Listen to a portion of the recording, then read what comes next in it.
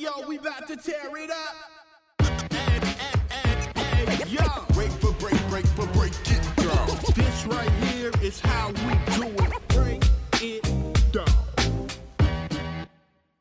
It's the Breaking Atoms podcast. We break things down to the very last compound. My name is Sumit, aka the potty mouth of the South. And my name is Chris Mitchell, aka the actual factual. Yo, we're at the end of the year, man. We made it. We Jelly Kiss and Styles P. We're gonna make it. we made it, bro. It's been a good one. We made it. Yo, this has been a crazy year, and it was only right that we should end it with those that we respect, love, and those who have contributed to this medium and forum of podcasting. So it wasn't about us; it was about everyone. And I think that we were very happy to have our fellow podcasters, our peers, join us. And sincerely, I really like the perspective, bro. Like, it's really good to see, and it definitely gives, like I said to the guys at the end of the episode, gives me food for thought. And it's dope. I didn't see things the way they did, and I can be very snobbish about music and everything. Me too. And actually, I think it's really nice that we're able to have that, because we could just learn. So it was dope. It was dope just to hear people talk about music in a way, one that I could appreciate and understand, and kind of get into the science and the theory behind music. Not just it's a banger, or this is hard. They actually explain why. And it was great just to speak to people with a different perspective, because sometimes we end up in this echo chamber type thing, especially when it comes to music. But it was dope. Really refreshing. Definitely. So big ups to all of those who joined us. We really, really appreciate you. Much love. So just to give a quick shout, obviously in the description, but Rhymes and Dimes, TBH podcast, Crate 808, Beats, Rhymes and Life podcast, and of course Breaking Atoms, Chris holding down the fort. But now much love, man. So support each and every one of those podcasts. They've got some great things, interviews, really in-depth analysis. You can hear from the way in which they're breaking down rappers and things like that. They are really very, very much music fans and rap fans. So this is Mike's the Round Table, Breaking Atoms, and our favorite UK hip hop podcasts. Check it out. It's a very special episode of the Breaking Atoms podcast. Well, actually, it's Mike's of the Round Table. It's a meeting of minds. It's some of the best, some of the greatest podcast outputs and podcasts out there in the UK space. Chris, I'm very excited that we're able to have so many people who are able to jump on, lend us their time and their wisdom of what's happened this year. This year has been a crazy year. It's gone through very, very quickly, but I'm just glad that we're able to have Rhymes and Dimes podcast, TBH podcast, Crate 808, Beats, Rhymes and Life podcast, as well as Breaking Atoms here. So big shout out to everyone involved. We're just going to be talking through some of the highlights of this year, Chris. Chris, man, I'm excited. What about you, bro? Talk to me. I am excited, man. I come back with my post-Cuba glow, looking like Captain Uganda. You know what I mean? My skin looking like the original man out here. So I'm good. I'm good. As you know, one's crib was broken into. Yeah, I know, man. That's dark, man. Someone broke into the house. But what's funny, right? The first thing on my mind, I was just like, I hope they don't touch the Nintendo Switch, Like, I hope did they leave the Switch? Yeah, but it's all good though, innit? Because now you can back up in the server. So I'm like, take the Switch in it. But man's Mario Kart progress is cool. Do you know what I mean? So, they broke into the crib, but it's all right. If that was a PS5, you would have been done for. Yeah. I've never owned a PlayStation. I'm Nintendo to the end. I'm with you, bro. Yeah. Wow. Never owned a PlayStation. I've never owned the Xbox. Console beef and that. Come on, man. Man had a Super Scope for the Super Nintendo. You remember that one where you hold the thing on your shoulder? Yeah, that was. Them ones back. Did you have the power glove? You know, man, know about the GameCube. Come on now. I had a GameCube too. What? Burnout? Come on, man. Yo, we have to have a conversation after this. This is getting deep already. Do you know what I mean? Anyone wants some smoke on Time Crisis? Holler at me, innit? Wow. I hope you got the setup for that though. I used to. I don't have it anymore. I just got the real thing now, and I don't even have to fake shit in it. Random thought though, bro. It's like just this conversation that makes you realize how much money we wasted in arcades. Oh, so much. But there's house deposits left in those arcades, you know. Yeah, them chip shops took a lot of money in it. Them chip shops took a lot of money. Margate and that. let's get into this, man. Right, so we've got the brightest and the best of UK hip hop in the building, and it was only right to close out this year with those people. So first thing I'm going to talk about, and I'm going to go down, different names and around the room. Is first things on the agenda is favorite album and why. So talk about your favorite album, and you can mention a couple of others as an honorary thing. If you do want to, chime in rather than talking over each other, just hit me in the chat or hit me a wave. And hopefully I'll see it and then we'll bring you in. So favorite album and why. Let's start with Yemi and Peter. So Yemi, Rhymes and Dimes podcast. Talk to us about your favorite album of the year and why. All right. So my favorite album of the year, quite easily, is Alfredo, Freddie Gibbs and The Alchemist. Okay. I feel like Freddie Gibbs is probably one of the best rappers going right now. And he's proven that over the last 6-year stretch since Pinata. And The Alchemist is just a god when it comes to like production and stuff. So when you bring those two forces together, like you get what you got with Alfredo. Like it's so like simple and to the point. It's very short and very sweet, but the colorful textures of the production, along with like, Freddie Gibbs' rapping and the guest features as well that came through and just like delivered and just, it's just a great experience. Like some albums are meant to like move the culture. And then there are some that are just really great rap albums. And Alfredo was one of those. So yeah, man, that's definitely one of my favorites. Actually, my favorite of the year.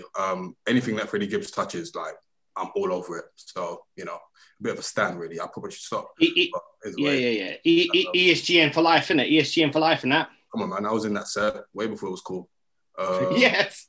I'm from Gary via Lagos. But basically, yeah, that's my favorite year. And as far as honorable mentions go, Run the Jewels, RTJ4, which I feel like came out at the best possible time, especially with what's going on in the world.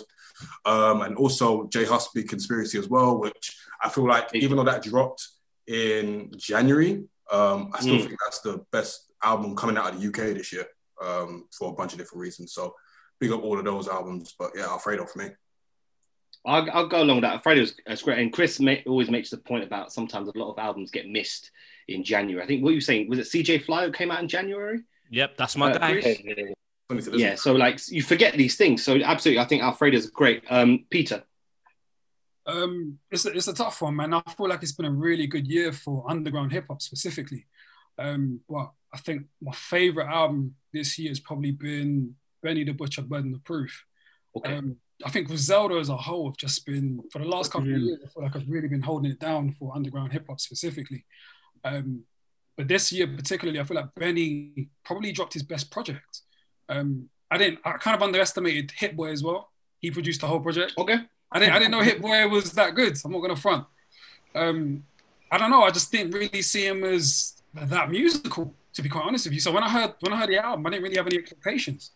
And then in hearing it, I was just like, yeah, nah, he's on stuff. He's on stuff. So I feel like Benny has been doing some of the best rapping from Griselda like the last couple of years. I think initially I thought Conway was the best rapper. And me and Yemi would kind of always go back and forth. And I was saying to Yemi that, Conway's the one. Well, right. Particularly, I feel like Benny's kind of been the one to step out and be like, no, you know what, it's me. I'm the one sort of thing. And for this particular project, just very consistent. I love the beats. The beats are very different to what Benny usually raps on. I find that because he raps to a lot more Derringer beats and Beat Butcher, they're a lot more darker, grimier, dusty. And Hit Boy, I feel like he added a bit more soul to Benny's discography with this particular album. Okay. And yeah, I just enjoyed it from top to bottom, man. Every single song was fire. The features were flawless, and yeah, he just rapping his ass off. I think that's a good shout. I think also just Griselda as a crew and ageism. We have such a big thing, and see how old Westside is. All those guys, they're mature guys who may come across to the average listener who doesn't know it that they're new, but they're not. They've been here for ages, and they've got maturity to their music. And I think there is always that thing about Conway. Even Westside's the fly, right? But with Benny, he's like almost the technical rapper out of the kind of crew who can just rap. So I think he definitely stepped his game up. So definitely. Riz, let's come to you next. Kind of to echo the same sentiments. Yeah, Burden of Proof for me was the standout in regards to my album of the year. For a lot of the reasons, like you said, for a long time, Conway and Benny were like, and I think the versatility in regards to subject matter that Benny was able to delve into on this album kind of just gave him the edge for me. I did really enjoy From a God to a King as well, and Alfredo. Those would be two of my other notable mentions. And from the UK, just to kind of shine a little bit of light on what we've got going on over here, Crabs in a Bucket by Nines was something. For me, had a lot of replay value. I've been a big fan of Nines for pretty much since the first mixtape, and to see him put together a project of that quality, like, I've enjoyed all of his projects, but in terms of, again, just like doing different things in terms of even the sound, like, I'm not necessarily a big fan of the whole Afro swing thing, but he was able to sound comfortable on a different level to what he would normally delve into. So yeah, those would be my selection of albums for the year. Okay. Ash, let's come to you. Ash, let's come to you from Beats, Rhymes and Life. Let's come to you. What do you feel? I'm kind of echoing more of the same, but I've got a couple other contenders. So Benny, for me, had the best album of the year. Not my favorite artist of the year, but best album of the year for me. I think the mix of Hit Boy doing that kind of 2000 Rockefeller type sound was what got me. It gave you that bit of nostalgia with also Benny rapping the way he's rapping and kind of diversing what he's saying. I think to echo everybody else's points from before, we're used to hearing him on darker stuff. Like I still probably prefer Tana Talk 3, to be honest. But like this year, Burden of Proof like slaps it for me. And in terms of contenders for it, Conway, From a King to a God, dope album. I just listened to the deluxe version again, and all the extra tracks, bar like one, slaps for me. So, but I think I just resonated with Burden of Proof better. But also, I would throw in any one of Ransom and Nicholas Craven's director's cut projects. I like all 5 of them now. The 5th one, Crime Games, just dropped last week. I like all of them. I would probably towards 2 or 3. But Ransom, definitely. Cam, this comes through to you. Favorite album and why, and honorable mentions. Feeling what everyone's saying, definitely. Brilliant year for Underground. I'm not a big fan of the Grammys, but it's nice to see the shine. Honestly, especially on someone like, I mean, he's not underground, but Royce, like we've all loved Royce. We know what he brings to the game. I really did enjoy that album this year. But if I'm talking about my favourite album, then it's, as Yemi mentioned, Run the Jewels 4, man. Like, I think Alfredo's up there. Pray for Paris for my second favourite, just because I've rinsed that. The production on that is unreal. But Run the Jewels for me, I was looking at it for our wrap up, and initially it was Alfredo and like other people in there. And then I started actually putting the criteria down. And I thought, lyrically, is there a better display of ridiculous lyricism, track by track, on any other project? That's my taste. So, punchlines, different technical flows, saying ridiculous language like charlatans and what they come up with, like the words they use, talking about imbibing things. And we did a review for it, and I was like, their language use is amazing. So that first, but more than anything, I know we're going to talk about MVPs and rappers of the year, but Killer Mike for me has brought everything inside, outside the game this year. In a year where I've needed someone to step up and help me make sense. Like in the 60s, they had Malcolm, they had Stokely, they had all these people to help them make sense of what was happening. This year, I was a bit lost, and I couldn't believe it was a rapper, man. And it was when he had that I think they were right in Atlanta, and he had he had a speech, and it could have been anyone, it could have been a politician, but it was Mike, and he stepped up, and I'll always remember that. And I remember being very moved by his verse on Walk in the Snow as well, which is my verse of the year, which was like, yeah, just timing wise, just blew my mind, man. So Run the Jewels, man, and production wise, it's got everything as well, like bangers. I will get thugged out to this. I want to see him live again. You know, I get that, and I get the introspective Mike talking about his mom. You know, or you get a lot of different things out of that as well. And other than that, the only person I think who brings more heart to like their rhymes is Conway. Conway, I think, brings heart and soul that I feel that man's pain, you know, when he rhymes. And I think Killer Mike, for me, to my ears, I have some similar things when he's saying what he's saying. Do you know what I mean? So yeah, that's me, man. RTJ4, bro. Dope. That's dope. Chris, let's come to you. Don't say your own album either. No. Come on, man. Listen, man. I'm 5 mics all day. We've got Daniel is about to enter the room, so I'm going to let him in. And then I'm going to kick off my team. All right. So boom. Perfect. All right. So my favorite album of the year, up until this morning, it was pretty much a tie. I'm going to go with CJ Fly, Rude Boy. And the reason why, I'm telling you, man, as a proud Jamaican, innit? Like, to hear, first of all, the subject matter, it was almost like a parallel in time travel. So his album's based in Brooklyn. It was very reflective of me growing up in Kensal Rise and Harlesden. You know, songs like Block Party. It made me remember just going to the barber shop and there was someone cooking the jerk chicken outside in the pan in the summertime, you know. Similar backgrounds, similar upbringing as well. He's half Jamaican, half Bajan. So there was some really intrinsic links in the music. Hip hop historically has a very troubled relationship with rappers doing Jamaican accents and so forth. Some are more authentic than others. KRS-One does a decent one. Busta Rhymes is the best. But CJ Fly definitely brought that Caribbean flavor, which I really appreciated. And it filled me with a sense of pride. Subject matter was varied. You know, you had the street stuff with Conway. The R&B as well. Real big R&B elements. And he also does a very good DMX impression. Like there's a song on there and he's rapping like DMX. So I was on the treadmill, right?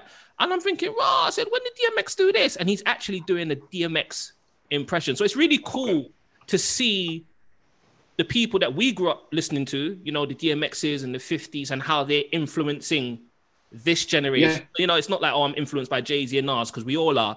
But to hear, you know, people say I'm influenced by 50 or I'm influenced by this person, you know, people who we were outside listening to, it's pretty cool. So the production as well, I want to mention the production specifically because Static Selector did live instrumentation throughout the whole project because they basically couldn't clear the samples. So they got live instrumentation throughout the whole album. So it sounds really big. It's rich. It's almost like, bro, it's almost like there's gospel influences there. There's a lot of movement as well. And I love the album because I wasn't expecting to like it that much. I bought it because it's Static Selector. It's pro era, so they had my buyer's loyalty. But when I heard it, I even played it for my wife. And I'm like, I don't really share everything with her. But when she heard it too, she's like, yeah, I like this. So CJ Fly, my favorite album of the year. Honorable mention, Apollo Brown and Shay Newer, As God Intended. I think maybe as an album as a whole, it's probably one of the best put together albums. So many emotions on that album. It touched me. It really, really touched me. Just talking to you about it now, I feel chills. And I think it's really, really important. That album allowed me to know who Shay Newer was. In terms of her story, where she's coming from, it's very similar to like, you know, some artists, they have albums where, you know, it's a really good display of music, and then they have the albums where they let you into their world. So Supreme Clientele is amazing music, but Iron Man tells me who Dennis Cole, Ghostface, is. His love of soul music. Sure. You know, sleeping in the bed with his cousin and roaches in the box. It told me that story. So the album kind of gave me a similar feel to that. Honorable mentions. I'm gonna go with Ransom. His pen was mad this year, and it was just silly how Ransom. I call Ransom the MVPP, most valuable pandemic poet. He gets that title from me. And Benny, Griselda, all those guys, all of them. It's been an amazing year. And your old Droog just dropped something too. It's late. He just dropped, but it's wonderful. It's fire. My man was rapping in Russian, bruv. Russian. No, it's fire. Yeah, he's rapping in Russian. So yeah, that top album, CJ Fly, Rude Boy. That's my album of the year. Okay. Love it. Boom. I'm so glad you didn't say your own, because I would have chucked you off this live straight. But you got to understand though, innit? Like, you know, you see when you're operating on a different plane, innit? Like sometimes you can't even put yourself in the ratings like that. You know what I mean? So it's all right though, innit? No, man, I'm brown, innit? I don't have to understand anything, innit? I understand whatever I want, innit? All right, sorry. This is not all a right. plug. This is not a plug. Ebony, thank you, Daniel, for joining as well. So for your benefit, Daniel, we're talking about favorite album and why, and any honorable mentions, but we'll go to Ebony first for your favorite album and why. Oh, okay, cool. So, I mean, I'm going to bring us down in age and highlight one of the newer guys. Polo G's album, The GOAT, was one of my favorite albums from this year. Like, honestly, like, he just reminds me, as far as like the younger guys that have something to say and are principled, the GOAT album, just his story. I have an affinity for Chicago rappers too. So I really enjoyed, like, that's an album that I've just been playing throughout the year. And then to bring it to the UK, Nines, Crabs in a Bucket, absolutely love that album, still playing it. And also Shay Lingo, Worst Generation, deeply felt album. He's been around for so long and I'm like so happy for him. And that album's just, yeah, it's immaculate. Oh, perfect. Daniel. Ooh, let me unmute. Do you know one of my standout albums this year, which might be a bit of a shock, but Unknown T's album was actually very good this year. I think I liked it because I spend a lot of time listening to like older rap. So a lot of the newer stuff, I can't lie to you, after a while, I switch off because it just sounds the same. But when I heard Unknown T's, I was like, And I've been listening to Unknown T for probably about a year and a half, 2 years. And I like him because in terms of like cadence, flow, everything is just unique. I love it. So when I heard this album, I was like, yo, this is a really well put together project. Like it doesn't sound like arse, basically. It doesn't sound like absolute trash. So I guess maybe it's the shock of it, but the project was really good from top to bottom. Shay Lingo was definitely another one. Worst Generation, absolute standard album. In terms of kind of ideas that he had, production, everything is it's a musician's album. And I'd say like I F of it very, very heavy. Can I put in an album that's not rap though? Yeah, go for it. All right. Talk to me. One of the albums which stood out the most to me was Liana Lahave's album that she dropped this year. Honestly, oh my Lord, that is an incredible piece of unbelievable. No, it's honestly, when I heard Weird Fishes and I heard Please Don't, like those two songs for me were phenomenal. Like they were just magical. But the whole album itself, because she's been away for so long, in like I say this because I'm talking from being in music. In the UK, we tend to get really good albums, but they get really lost in like whatever else is going on and stuff.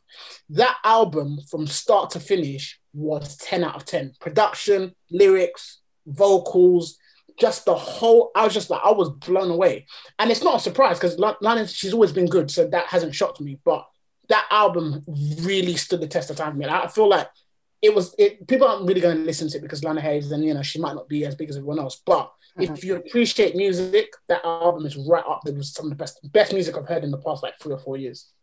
I would go along with that. I mean, outside of any kind of music I've listened to this year, that is my favorite album, hands down. It gripped me from the first 20 seconds. Thanks. So I would just like, yo, what is this? And then I bought the vinyl, and that was that.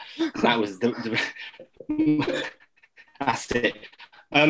Just for me, I think it's some really, really good, really assessments there, analysis on some of your guys' favorite albums of the year. Unintended, and then Lyric Jones at the end of the year.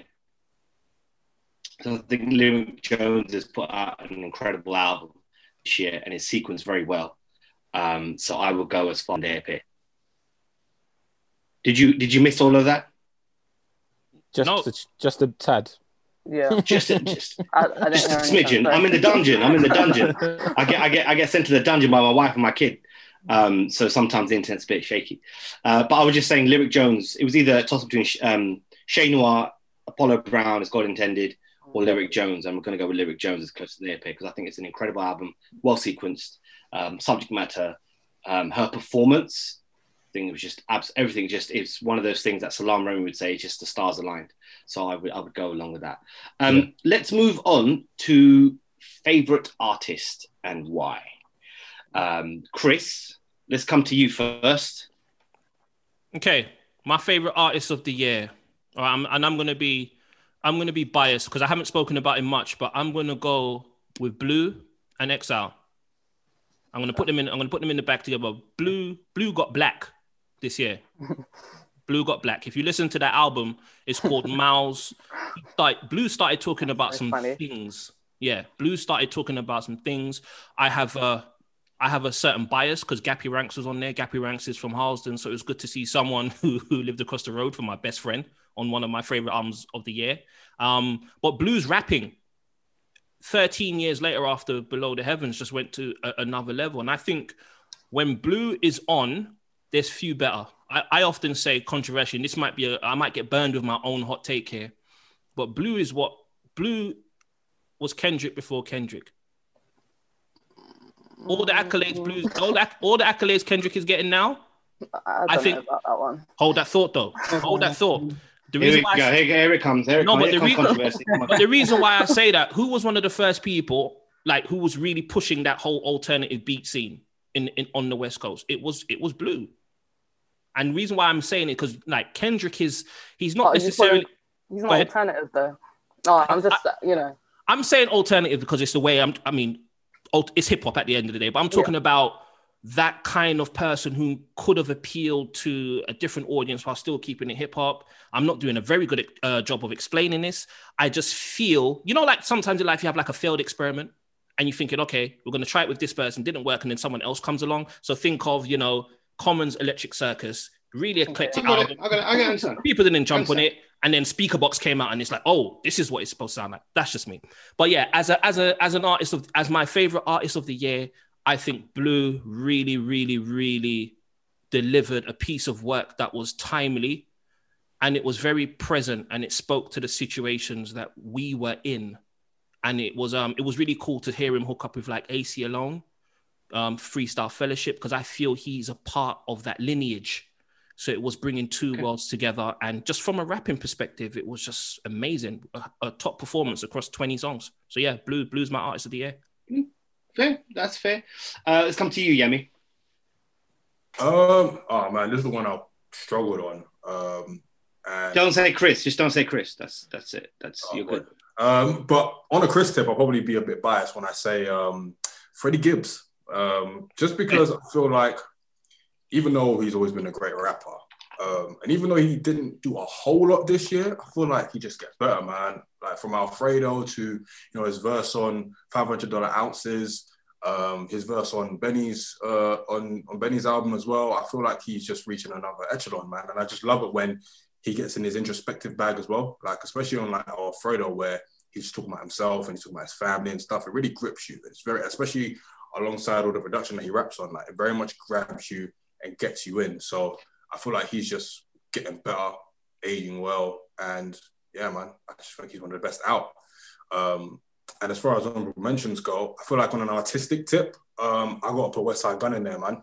Over the last year, he's dropped 3 albums or 3 projects, and I feel like his skills kind of as a curator of sounds and getting different types of perspectives and voices on tunes. It's just sick, man. It's just sick. From Pray to Paris to Who Made the Sunshine, he just has a knack for bringing together all kinds of different types of rappers and just making it work. So I got a shout at him as well, and I also got a shout out Pass Saliu as well. Yes. I feel like I haven't been more excited about an artist probably since J Hus, to be honest, which is ironic. But yeah, man, Pass Saliu, I feel like anything he touches or has touched this year has just turned into gold. I feel like his album is amazing.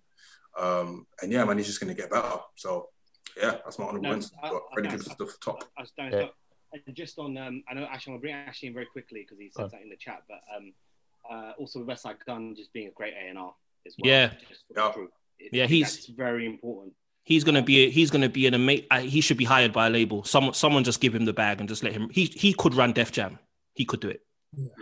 Actually, I know you wrote something in the chat. Do you want to come in? So yeah, actually, I want to respond to a couple of points. So quickly, just on Chris's point about Blue and the Kendrick comparison, I understand why you would do it. Actually, probably more than people would expect, because I feel like Blue's been so versatile throughout the years, and I think whether it's the case of him being high as fuck, because I've seen Blue drunk off his face, you know, smash an incredible performance. But then my brother saw his show a year later where he was high on something else, and it was the worst show he'd ever been to in his life. So I feel like Blue's one of those characters that's just like been up and down throughout his career, and could have been that guy. Because I think if you listen to the stuff he features on, like I think there was like a kind of more poppy joint with Tanya Morgan and Von P and people like that. I think he could do it all, but you know, we're like all people at the end of the day, and clearly that wasn't meant for him. Yes. Good point. I just think that just wasn't meant for him. And for him to come full circle this year and make music like that, I was like, right, like after his whole rant about Alchemist robbing him and the police jacking him for hundreds of thousands and all of that stuff, I didn't think we would ever see Blue back again properly. So, yeah, I just wanted to touch on that. Yeah, well Yemi's said. point about Freddie's top 5 rappers of the year for me, without a doubt, has been probably in that for the last 3-4 years, or thereabouts, absolutely. And then I want to say on my favorite artist this year has to be Ransom, hands down.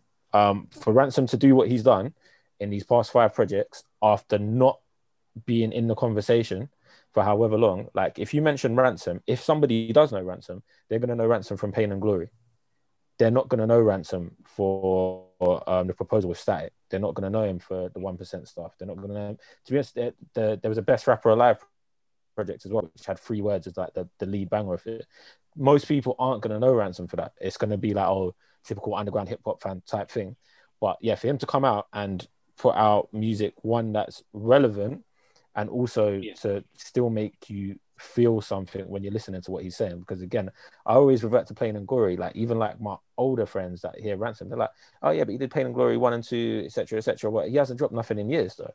I'm like, no, he has. He's literally just dropped 5 projects this year. Like, and yeah, for me to come back at the level he's rapping at, he's been my favorite. Like, I think him and Benny were neck and neck, and then Director Scene 3, I think, tipped me over the edge. And then the last 2, I've just been like, yeah, that's it. He's got it, hands down. Honorable mentions for me, Benny, as per usual, Conway, because I think even Forever Dropping Tears on Conway's album, I felt that. Like when he's talking about writing the verse for DJ Shade the day of his funeral, like, you know, that kind of stuff. You can't fake that. And I think that's something that, you know, that I love from Conway. Other than that, I don't really think I have many other honorable mentions. There's actually one person that I forgot to mention earlier, R&B singer. So I don't know if any of you remember Carlita Duran. Yes. She used to be featuring a lot of Little Brother stuff. Her album's bad. Her album, Kisme Green, dropped this year. And I think she's always been on the outskirts. She did like a dope EP about like 8-9 years ago, like the Doug and Patty EP, I think it was called. And yeah, her album was sick. So I just wanted to throw her into the convo as well. Okay. Peter, let's come to you. Kind of just echoing what Ashley's just mentioned about Ransom. I think he's probably been my favorite rapper of the year. I think a bit about his background. Like he had an issue with Joe Budden. He's been around for a while. He was in like DJ Clue tapes. He was in a group with a rapper called Hitchcock and Joe Budden, and then him and Joe Budden had issues. And then I kind of felt like he kind of got blackballed, and it kind of felt like he disappeared and just was really underground for a while.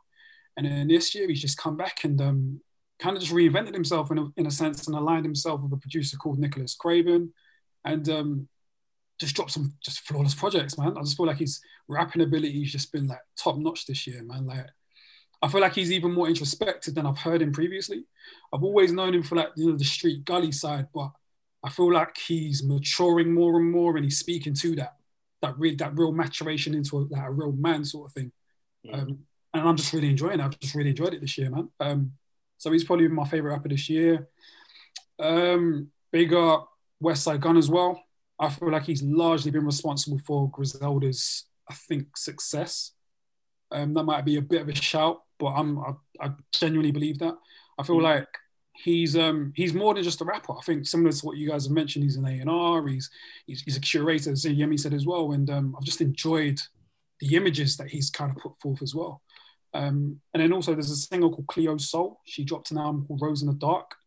That's probably my favorite album in any genre this year. I kind of knew her from like Channel U days.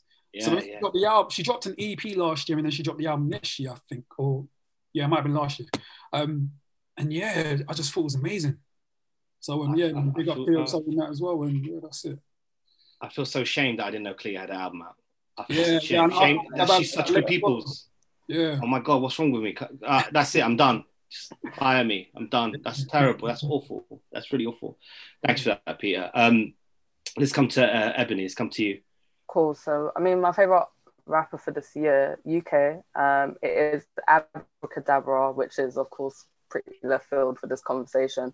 But the reason why is more so just because when he came in the scene, he had his Robbie remix. It popped. It was really big. You know, everyone loved it. And then I feel like he struggled to kind of find a sound and a lane for himself. So everything that he kind of dropped after the fact wasn't really hitting in that way. So let's say fast forward now, like 2.5 years, he's dropped his project, come out summer with On Deck. I know he wasn't allowed outside, but the song is amazing. It's a banger. And then he's managed to put together his perspective, match it with the production. And it's, you know, just, I love to see when a younger artist just finds themselves in that way. He took the time. It's so easy to like put things out, it pops, and then you fall off, and then that's it. But he came back, and he just did what he had to do. And that's been my favorite person to watch this whole year. So he would be my favorite rapper for this year. Perfect. Danny, before I come to you, I'll come to Riz. Riz, your favorite artist of the year. You're on mute, Riz. Let me unmute.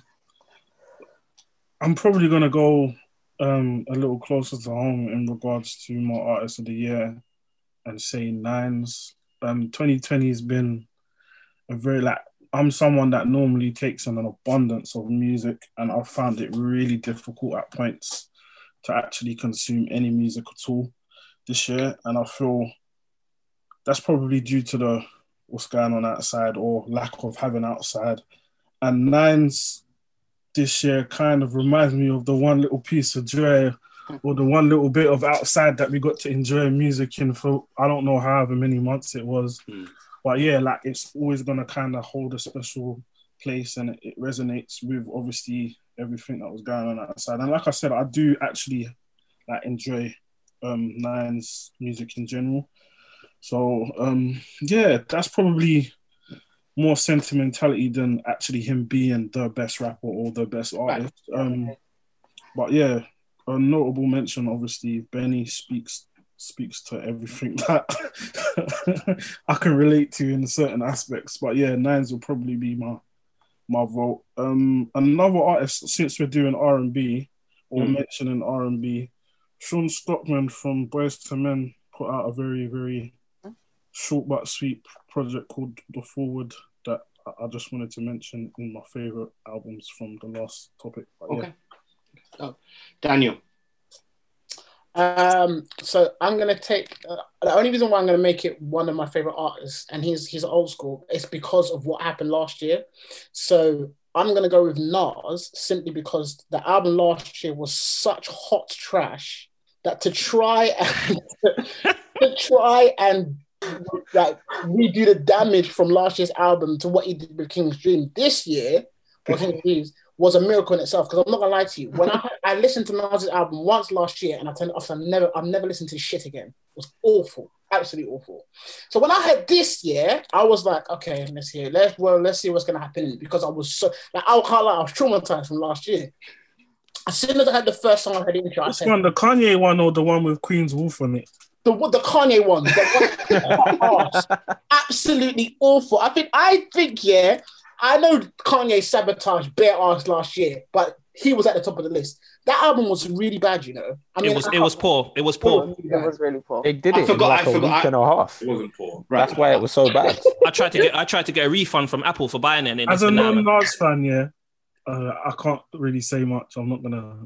Don't let Riz talk about Nas. Just don't do it, man. Like, we'll talk about Riz, me and Riz will have battled about Nas for the last 3 years, like on a monthly basis. But because you know what the thing is, yeah, the honest truth is, and I can understand why, because Nas in the past 5 or 10 years, he hasn't been at the top of his game. We know this. That's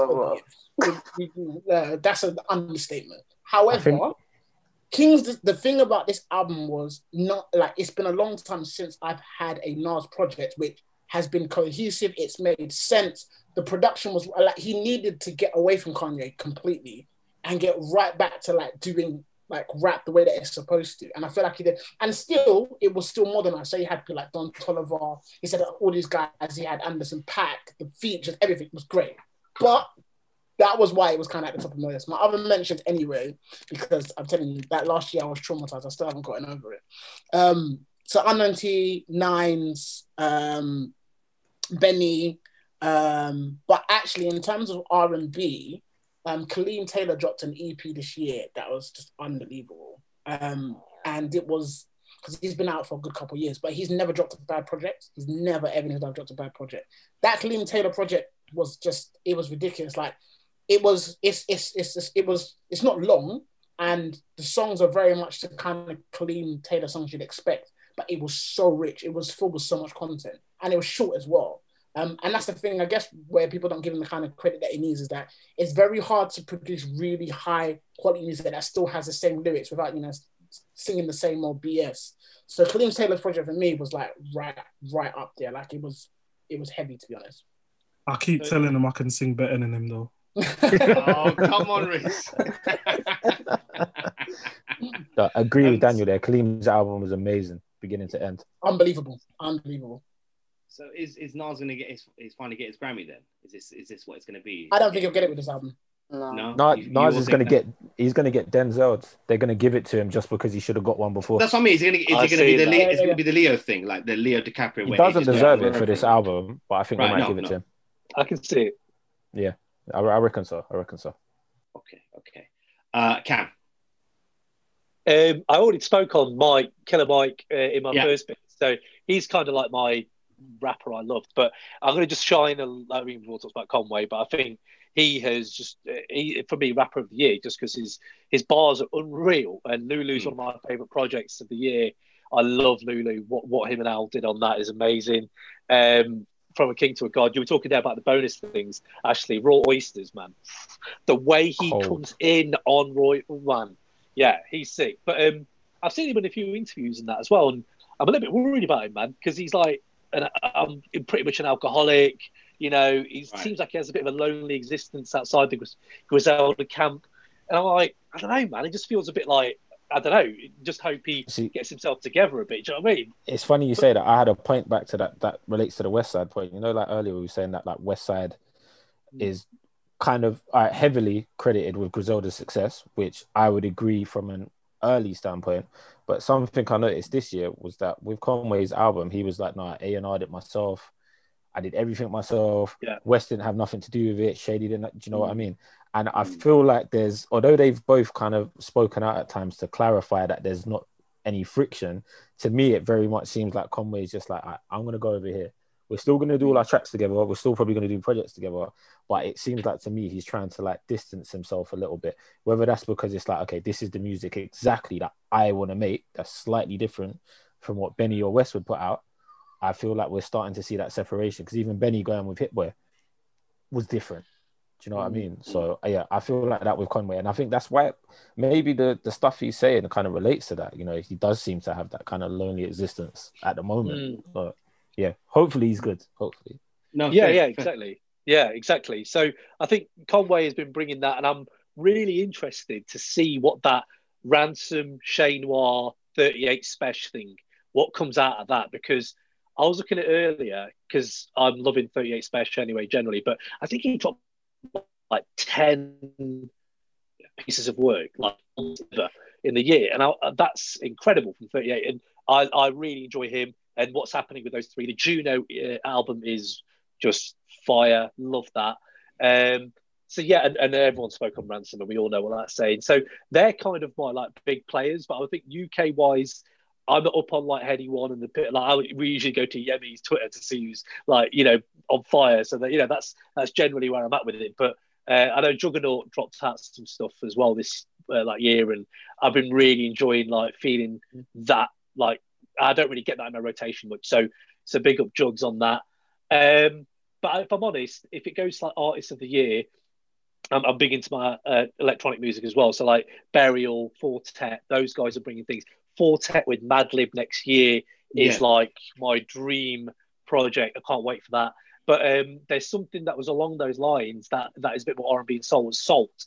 And I think that album, I've not heard an album that is that powerful, man. Like, to me, outside of hip hop especially, but Soul for Black Keys, and I can't remember the second one is called, but both of them. And yeah, that is just music that's timeless. I could see in 10, 15, 20 years time, that's the 2020, like, oh, that's what 2020 was about. Do you know what I mean?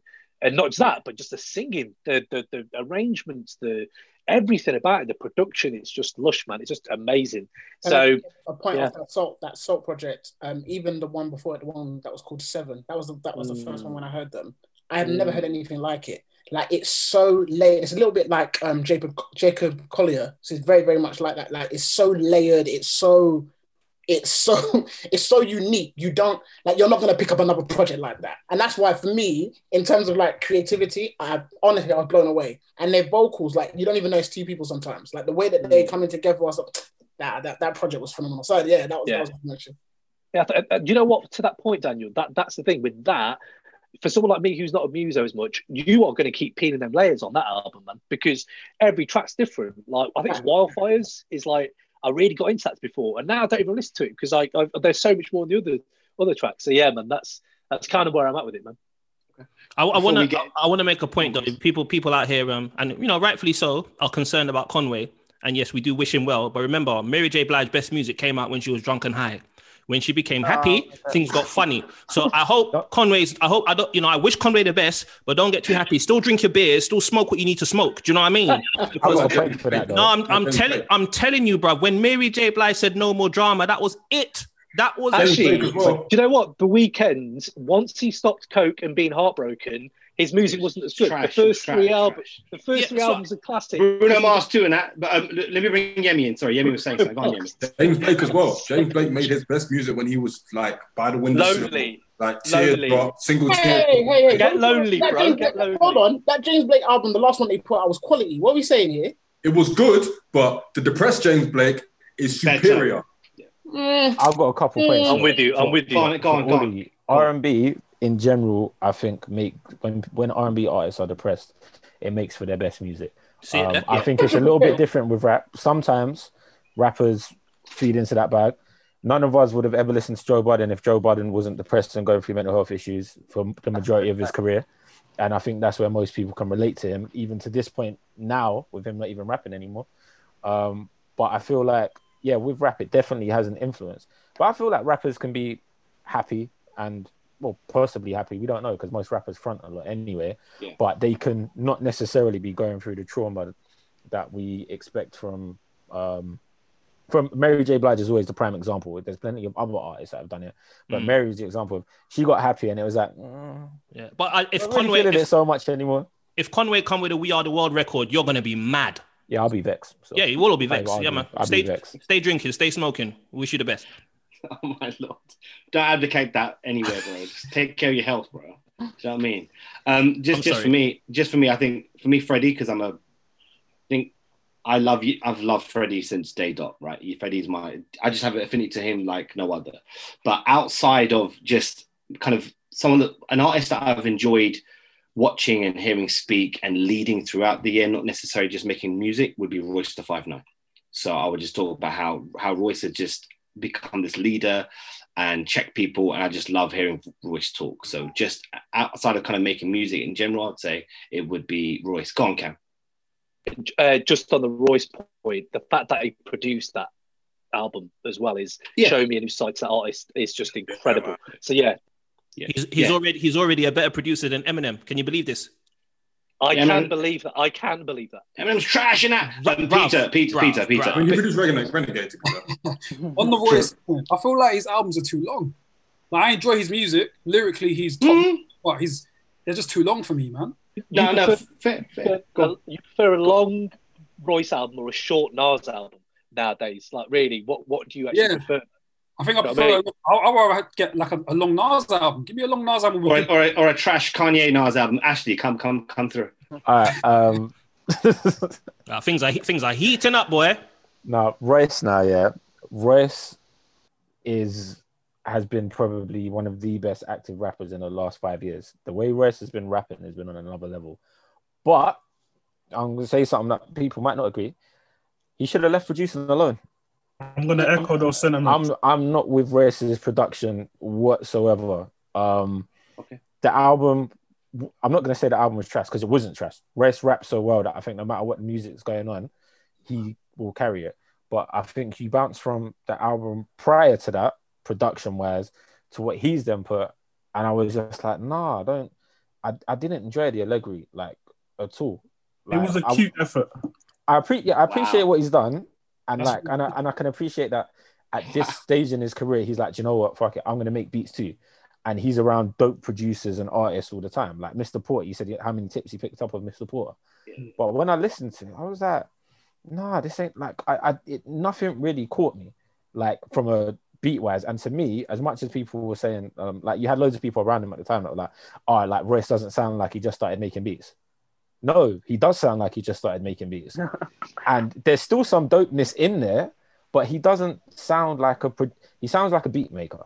And from someone that used to make beats, that's what I say. He sounds like he's got some dope samples, he's got some dope sounds, and he's put together stuff that he thinks, yeah, in my mind, this is something that I can like wrap my ass off to. But I feel like the end products for me, it weren't for me. I'm still 100% checking. Kind of to follow up that a lot of what Ash said is for me, as someone that has kind of had an ear for production, like in terms of what you would want to rap over versus what sounds good from a consumer perspective isn't always a good marriage. So I think Royce kind of got too caught up with the whole idea of I want to make the most, not necessarily complicated, but rich production sounds rather than focusing on what would sound good on an album. And that for me, it was abundantly clear that he focused a little bit too much on that as opposed to making an album that flowed well in terms of the sequencing and stuff like that. You can tell. I think you can tell that as well. You can tell that he made a very special effort on the beats. But where I guess I'm at is where I'm like, it kind of paid off. I enjoyed the album. While I agree that it was a little too long, I feel like there was as much focus on the bars as there was the production. And even though it might sound sometimes like, you know, he's got all these cool sounds, he wants to put them into one, for the most part, it worked. Well, I feel like anyway. And the themes and the topics of the album kind of tied it all together anyway. Married out. Me anyway. Yeah. Or was it that the lyricism was so good that it made the beats sound better than they actually are? 100%. I would agree with that.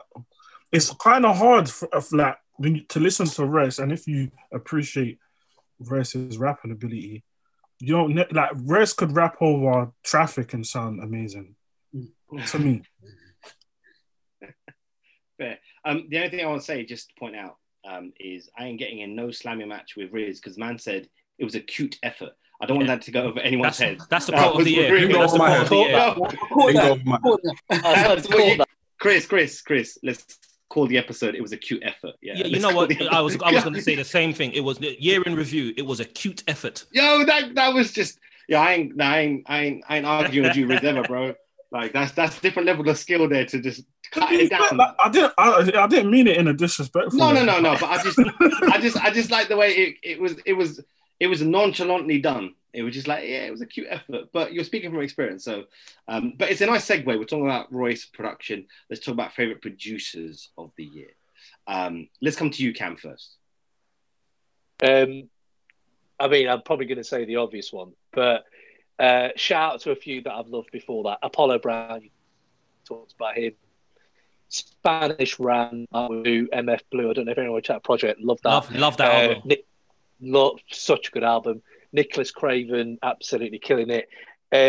But it's if you just look at it in black and white, man, it's Alchemist, man. Like he's just brought I just see everyone nodded because it's true. Hold that thought though, Cam. Go on, yeah.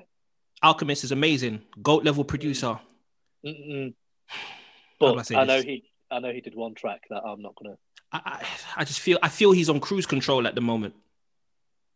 Okay. I feel he's on cruise control. I listened to that. Okay. I listened to Boldy James. It's good music when I was washing the dishes. It was cool. It was cool. It was cute. It was cute. It was a cute effort. It was a cute effort. It was a cute effort. Yo, that's rude, bro. It was. We're not doing that with the Alchemist, man. We're not doing that to the Alchemist.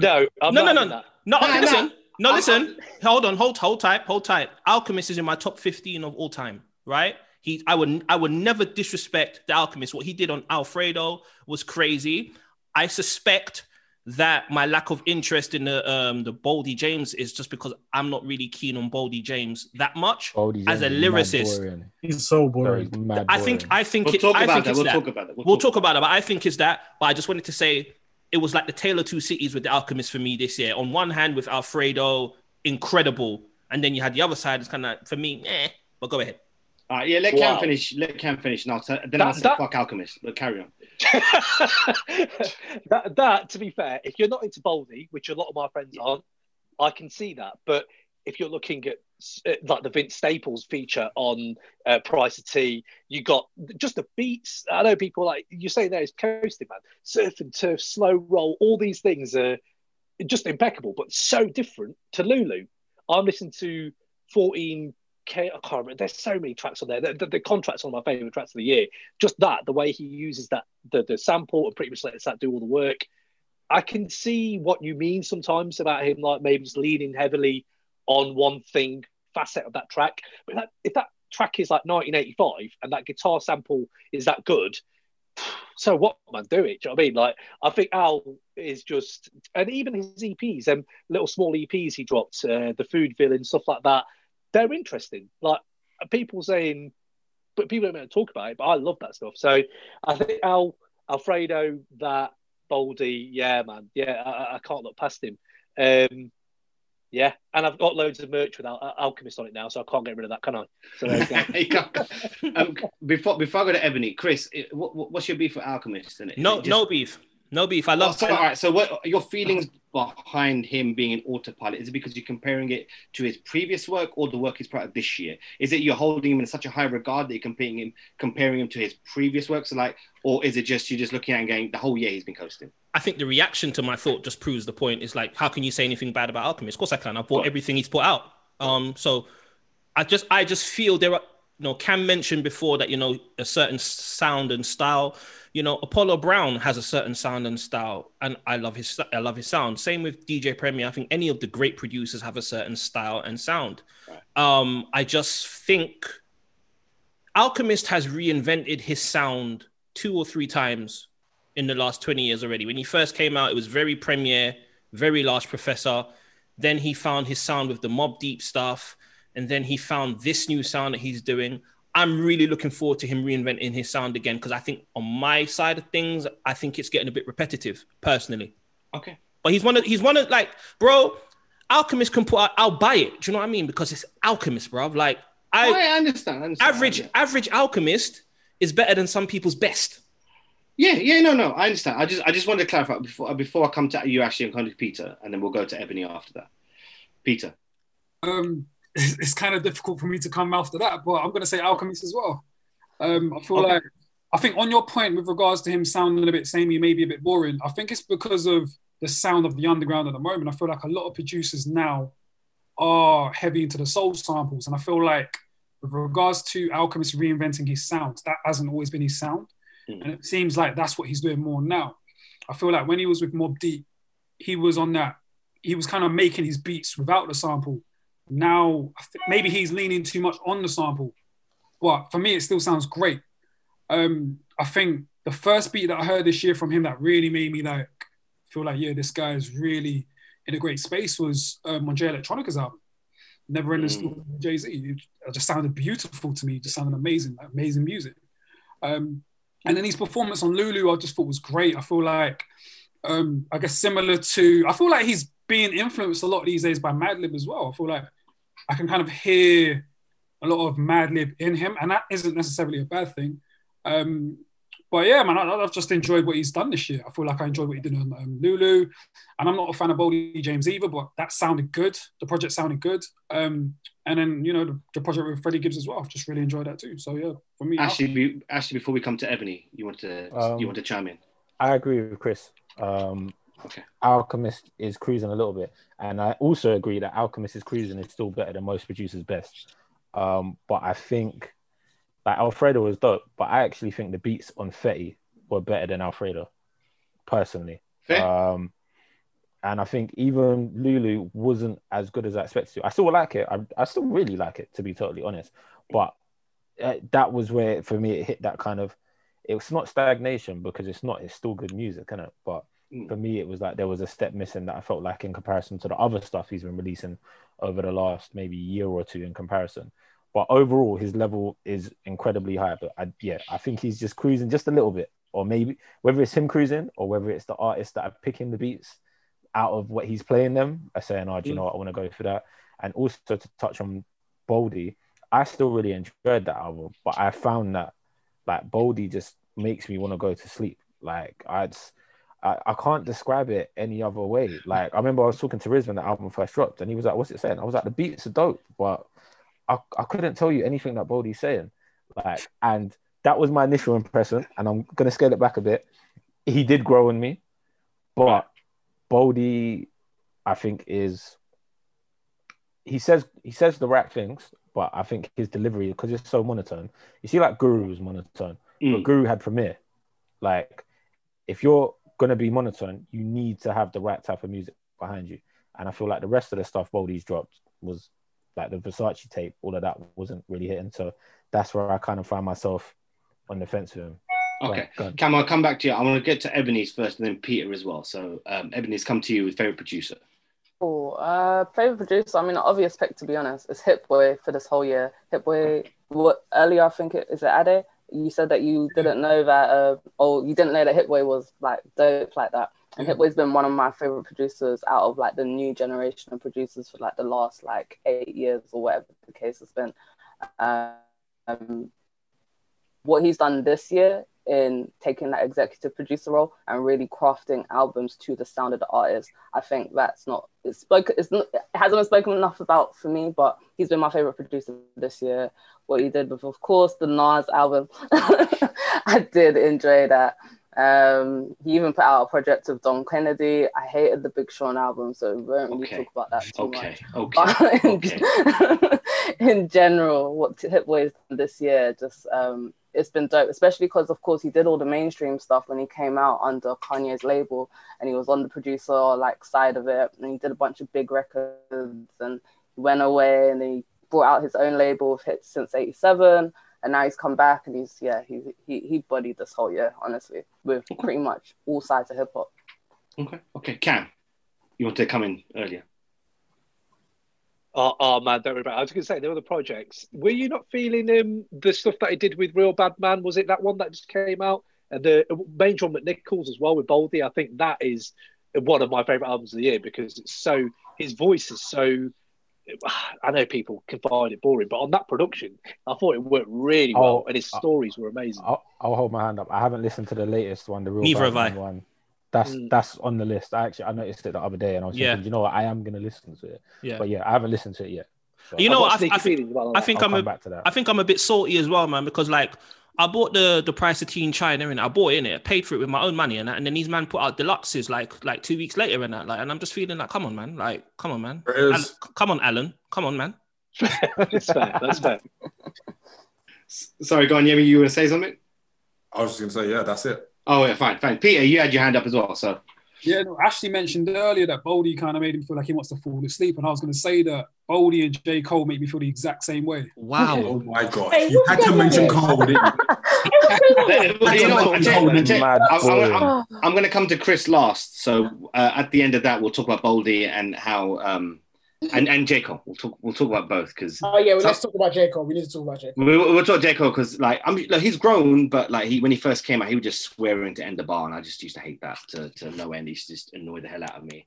Everything was a fuck, and then the next bar, shut up, man. But anyway, he grew, and I grew with him. But anyway, I'm salty about Cole about some things anyway. Yemi, let's come to you. Cool. Alchemist. I feel like for me, my journey with Alchemist is a little different. So I wasn't really here for all the Mobb Deep stuff or before. I only really started paying attention to Alchemist in the last couple of years, in the midst of his sound now. And I just feel like he has mastered the idea of just like simplicity. Like all of his beats aren't too complicated. Yes, they're sampled, but he knows how to pick the right sample, right bit of the sample, and just like let it flow. And I just love that about him. It's very cinematic. You know, anyone who raps on it sounds amazing, even Eminem. And like, I just feel like across Alfredo, Lulu, all the stuff that he's dropped himself, and you know the Boldy James stuff as well. I think Surf and Turf is one of my favorite instrumentals of the year as well. And I just feel like, yeah, man, there's not many doing it better right now. So yeah, man, I'm definitely gonna have to say Alchemist. And as far as like honorable mentions go, Daringer and Beat Butcher. I feel for Lemon alone, I feel like if they just went into the studio of Method Man would probably have a classic. But that's just me. Lemon was simplicity. Go on. Sorry. Yeah, man, they've just been holding the fort for Griselda for so long, and they just seem to get better as well. So, as you can tell, I'm quite a fan of that kind of production. So, yeah. No, Beat Butcher, I'm just gonna. He's my favorite. That's because that's People's, and I love him. I also know the influence he has there. And Lemon is so it's simplicity at its best, right? It's not so overproduced. It's just excellent. Let's come to you, Riz, very producer. I'm gonna go straight out of left field. Everyone's gonna say Alchemist and all of that great stuff, but my favorite beat of the year was Versace on Pray for Paris, and it was produced by Jay Versace. I know it's a big title for someone with as few actual production credits as he has. I'll go and listen to any of the beats that he's produced, and they're fire. So that's my favorite producer of the year. I'm not going to sit here and wax lyrical about 38 Special. We all know what all of these guys can do. For me, it was just really refreshing to hear someone of his age with the ability to pick out like really unique samples and flip them in a very unique way. So, yeah. Okay. Ashley.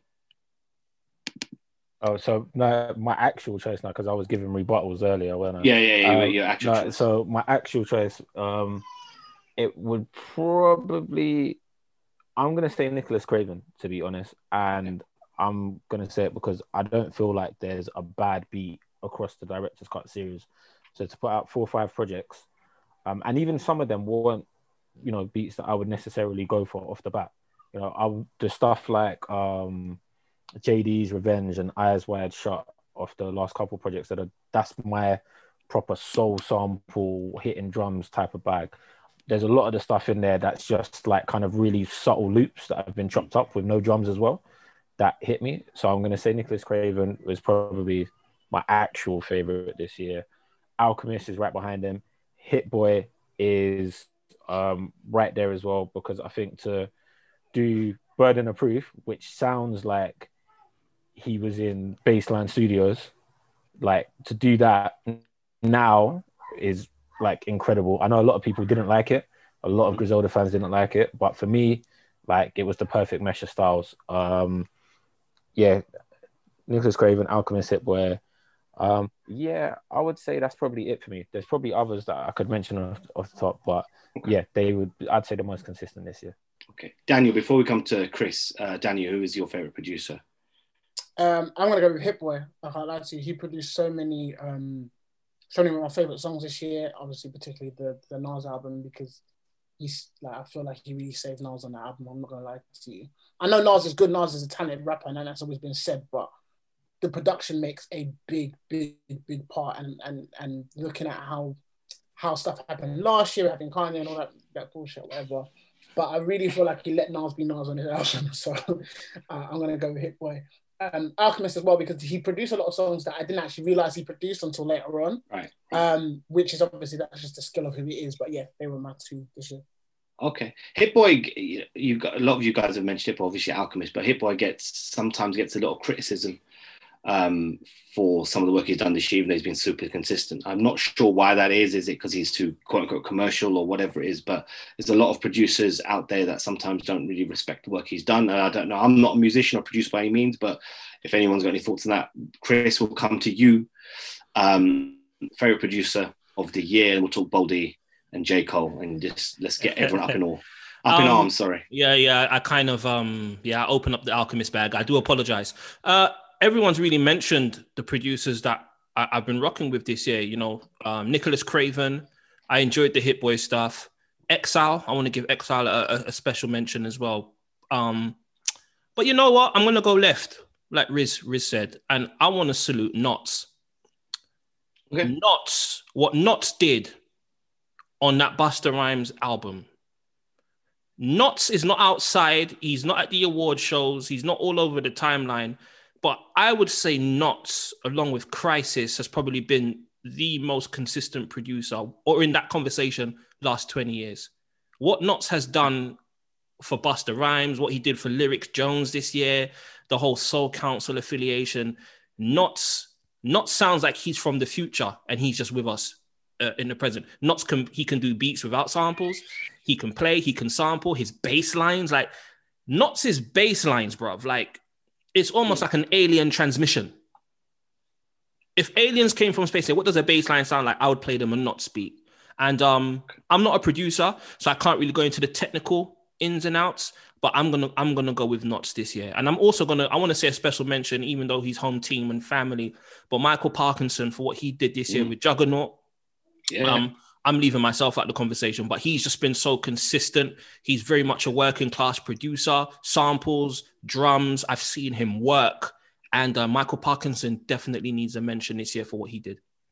Definitely. Okay, let's get to this. It's come to the end of the evening, and it's soon for me. I'm gonna go sleep. I got the yoga mat out, put some Boldy James on, go to sleep.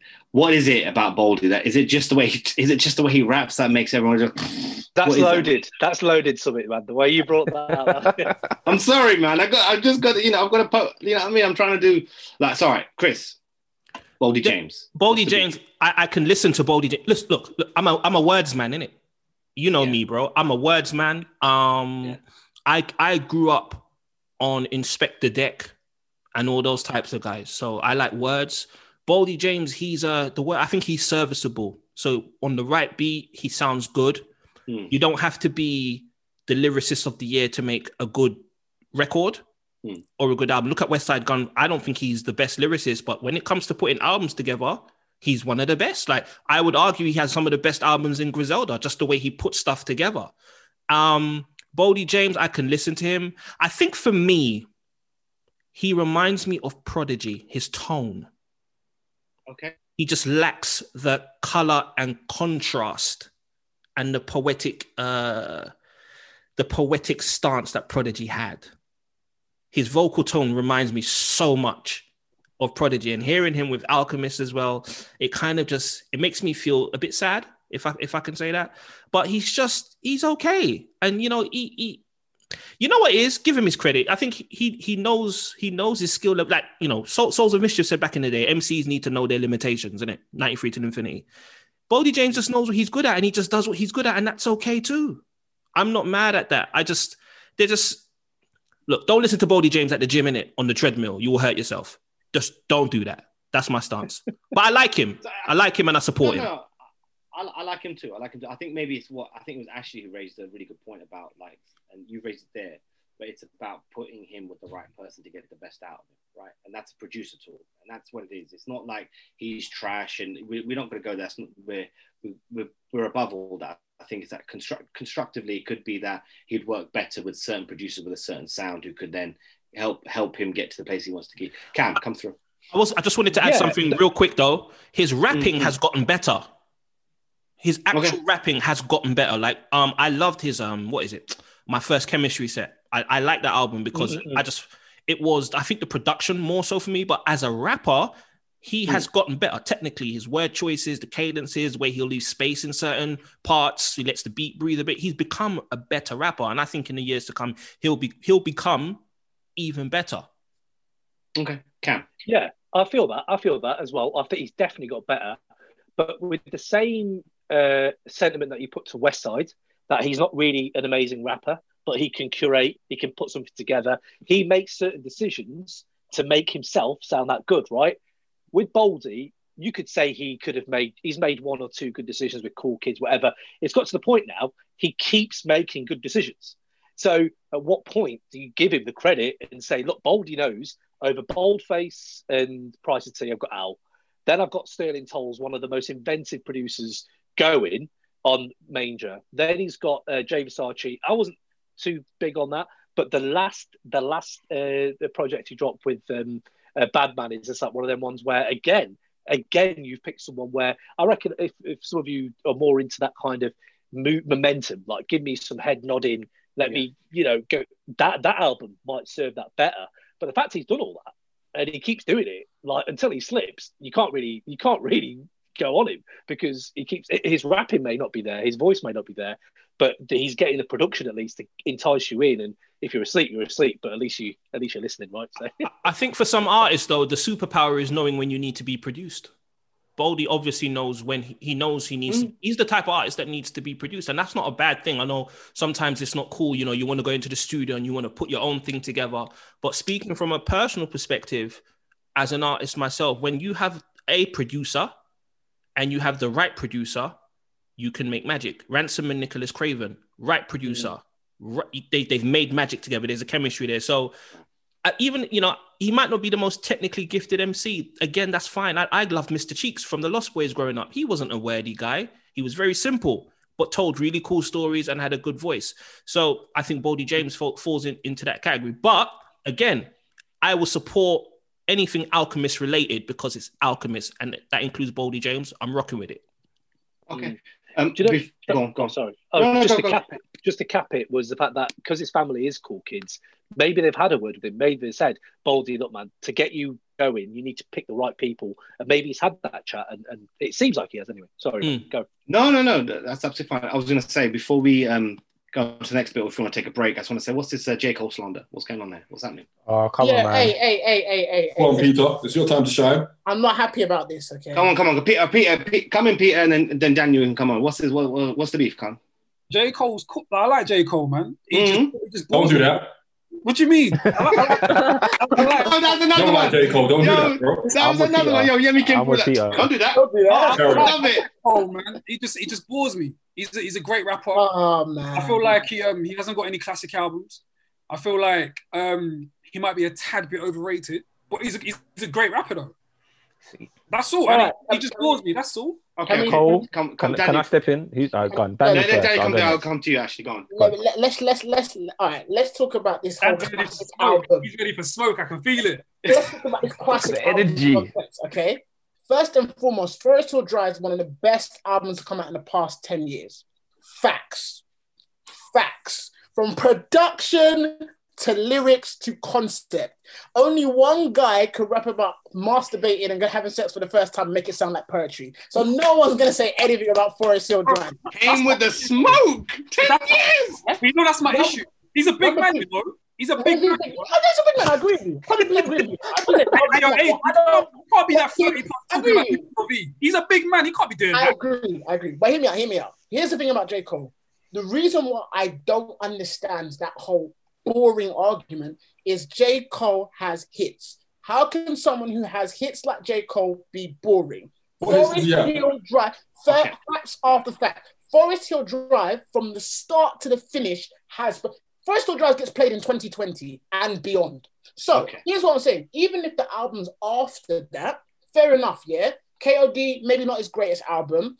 For Your Eyes Only for me was better in terms of project. Yes, we're waiting for J. Cole to do another Forest Hill Drive. However, the whole boring, concise, I feel a lot of that has been pushed on social media. Because when you listen to Forest Hill Drive, when you listen to even the album before, I don't get boring vibes. He's going hits after hits after hits. So this whole boring concept, I think, has just been put on him because of how they feel.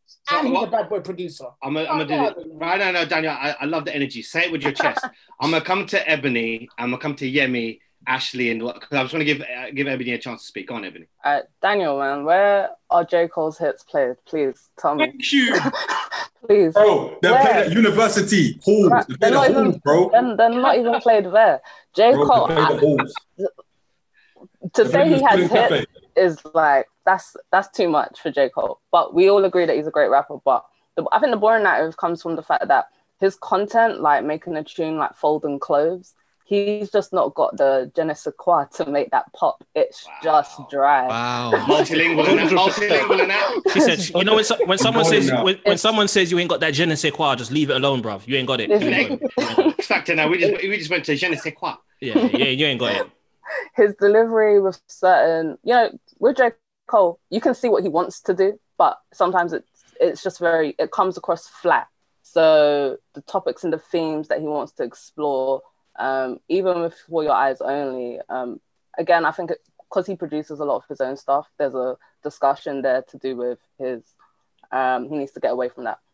He just needs to work with other people. And we've seen when he's worked with T Minus how that Middle Child was just a better song for him when he did drop that. But yeah, J. Cole, Daniel, you're bugging.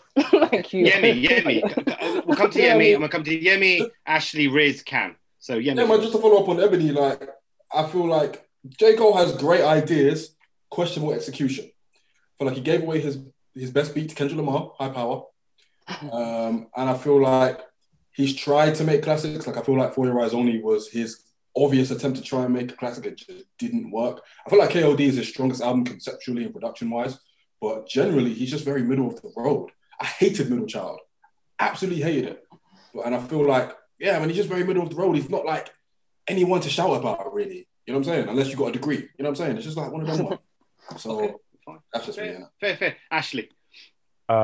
J. Cole, I don't know if I put it classic territory, but Forest Hills Drive is dope. It's a very dope album. It's the only album from J. Cole that I'll listen to beginning to end and say, this is a very good album. Friday Night Lights, funny, I was going to touch on that.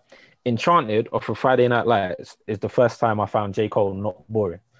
And probably one of the last times apart from Forest Hill Drive. I genuinely think before that album, like it's just a waste of time. Like I can't stomach J. Cole. You've got these rappers here that have been around that same kind of time. So but J. Cole and what a better album than a better rapper than J. Cole. However, he likes to moan too much and doesn't put together enough cohesive music until kind of like certain periods of his career. Like J. Cole's more interesting stuff is when he decided to diss Wale. Do you know what I mean? Like I can't get it. The one thing I will absolutely say about him, give him credit for, is that you see how we mentioned with Boldy about like knowing where you should be, kind of knowing your niche or where you should stand. I think Cole does know that. So I didn't like KOD, but to me, when I hear a Cole verse, so even like on who's the other guy from Dreamville, Bass, and J. Cole was on Tribe. He smashed that. He smashed that. I love that. His verse on, his verse on the Dreamville album, the compilation album, when he was with Jid and them guys, his verse was hard on that. Absolutely. Yeah. So like I can appreciate like where he's at now, and I think he's at a level where I can hear a J. Cole verse, like a guest verse, and be like, do you know what? Actually, that was kind of dope. But in general, I don't find him interesting. And there's other people that the same argument will come up with. But he just doesn't resonate with me. But I can appreciate his high points. And in terms of hits, I think you would argue that he's had hits because he was pretty popular before he went down the kind of more mature route. But yeah, just not for me. But I'll give him his credit where it's due in areas. Absolutely. Let's come to Riz. I think you're on mute. Right. All of this J. Cole slander, I'm not even the biggest J. Cole fan. I just have one question. How can everybody feel this way about J. Cole, but then celebrate Nas so high? I knew this was coming. The man's not even got anything constructive to say. I knew. That's why when I said about other people, I knew Riz was going to say Nas. Like, it's like two peas in a pod to me. But Nas is boring. I don't think Nas is doesn't deserve his status within the culture. I'm not disputing that. All I'm saying is like the disparity in like critical claim between Nas. Like we're living in an age where people like Lil Baby and Gunna are arguably making the music that people want to listen to, innit? So for me, when you have people like Cole, Wale, and to a lesser extent, that people from that class of hip hop, like you gotta give them just a little bit of like freedom in regards to like when they all came out, it was quite evident that they was never going to be Kendrick and Drake levels in terms of success and like chart success. So they had to deviate and go down other routes, isn't it? Like you can see he lets the dreads go out. He's a different kind of brother, isn't it? So just let him cool out and do his North Carolina thing, isn't it? Like that's just my personal view. You can't say Nas is like the greatest rapper of all time, but then J. Cole's boring. It doesn't make any sense to me. I'm going to come to Cam, Yemi, Ebony, Peter, and then Ebony, and then we'll move on. So Cam, let's go. I don't really know what to say to the Nas thing because that wasn't really my point was going to be basically what everyone thought about the No Name stuff, because we talk about him being boring and only being like interesting at certain points. I was just bemused with his whole thing with No Name this year, where I was like, what, why? Like timing alone was just a bit odd. So I didn't know where everyone was really with Cole. A bit controversial. Can I just say I kind of agreed with it. Only reason why I'm gonna say why, because I know it's very, very unpopular, but it's because that's what hip hop is about. It's about responding to stuff. Like I can't lie to you. Yes, No Name might not have even been talking about Cole. It might have just been random, but he responded. That's what hip hop is about. Even so, sometimes if you respond and you shot and it goes to the left, like I'm fine with that because that's why we enjoy it, because it got him thinking, it got us listening to music, it got us talking about him. Like, I don't know. Obviously, people would say the timing and stuff like that. And yeah, maybe the timing was a bit off. I agree with you. Maybe it was just, what it was. But that's what I enjoy about hip-hop. I don't know. But it went beyond the beef thing or like the dissing thing for me, where it was almost like you're having a go at someone for posting up books and stuff. Like you're having a go at someone for stuff that, isn't relevant. Like this ain't relevant right now, dog. Like, you don't need to be. That's what it was for me, where if it was more about the rap beef, let's go. I'm here for that. But this feels a little bit different. It felt like a different vibe was coming from it. And I didn't get that. I just didn't get it. It felt like knowledgeable beef and that people trying to be knowledgeable and beef with each other. Yeah, let's go to you. To that point, I feel like it wasn't so much of the fact that he responded. It was more so what he was saying. Yes. He was trying to sun her. Exactly. I didn't like that. He was trying to embarrass her. I didn't like that. He was trying to embarrass her under the guise of trying to advise her. Yeah. And that's what came across to me anyway, is like, you got to chill. I'm all for beef, but, keep it beef and don't try to educate people. It's kind of the same thing with what he did 1985. And then he had a sit down with Lil Pump. Oh, but I enjoyed that though. That was it was well deserved as well, because he was right. And I feel you. and I feel you, but it's also a thing where he's preachy, bro. Yeah. Like he's 2 for 2 on the preach Olympics. You know what I'm saying? Like he's just trying to like sun this new generation to the point where they don't even care what he's got to say. You know what I'm saying? Yeah. I don't think he is good enough necessarily to hold himself in such a regard that he feels like he has to teach the new generation about what hip hop is or how they should live their lives or philosophies they should hold, basically. But to the Nas point, they are not two peas in the pod in any way, shape, or form. I feel like Nas has classics. Cole is trying to attempt to make classics. Cole, for the most part, styles himself off Nas, so that says something. And that's all. Fair. Peter. Yeah, just following off that point. I don't think they're two peas in the pod at all, man. I feel like Nas, I don't even really, the only slander of Nas I understand is his beat selection. Everything else I don't really understand. And then I was going to ask a question. What are J. Cole's hits? Because I've heard this being said a couple of times, he's got hits. What are these hits? Well, hits? I don't understand. I think with J. Cole, I think maybe when people are talking about his hits specifically, I think they're just talking about, J. Cole does numbers. We can say that he is successful. He has, it is Drake, Kendrick, and Cole. He has got the numbers for the fan base that he has, for the fact that we're even, all sitting here like talking about him and all the rest of it. He's got the part. He looks the part. He does everything as he's supposed to do. And I was, of course, at some point, a very big J. Cole fan. As I've gotten older, I feel like J. Cole simulates still who he wants to be, as opposed to really actually being that rapper. And that's kind of where my issue sometimes these days is with him. But yeah, his hits, I think it's just the numbers. He has them, and I think that's when people are like, oh, he has hits, but it's like no one's actually. You don't listen to J. Cole's music outside of headphones, if that. And I think in more recent years, he's just not engaging enough. He's definitely nothing like Nas. I think Has anyone played a Nas record out loud or at a party since like '98? Uchiwali, you talking about Uchiwali? Yes. Is there one Michael Uchiwali? The Don. Yeah, the Don. Yeah. Accidental Murderers. I haven't been to a party that's popping and heard any Nas. The only thing I would say is a lie, because I've got a factual recollection of that, and the Don was popping in that summer in Shoreditch, bruv. But anyway, it was no. I think just agenda over facts. Wow. Just to end on the J. Cole thing. If you have seen him in concert, he's brilliant. He's really good in concert, by the way. He's amazing. He's brilliant. Music aside, that's the free pillows. That's the free pillows you get outside before you go. I just like the way Yemi said he's got the Olympic gold. He's like the Daley Thompson of things. Do you know what I mean? Anyway, how do you feel? You want to take a break or do you want to carry on? I'm good, man. Let's rock. Let's rock the momentum. I think let's power through. Cool. The momentum's there. Let's try to finish it up. So we've been talking about, I'm conscious of time. So we talked about J. Cole and people disappointing us. Disappointing album of the year and why. Chris, let's come to you first. Okay, listen, right? Missile launcher coming out. Right. RTJ4, man. All right, here we go, innit? All right. I think there's something wrong with me. Because everyone clear out your schedules. We're here for another hour or two. No. I'm gonna keep this nice and sweet. I think there's something wrong with me because I feel guilty that I don't like the music. Right? It's that age-old thing where people say, "But what are they? They're saying really good stuff." They say, "Yes, they are."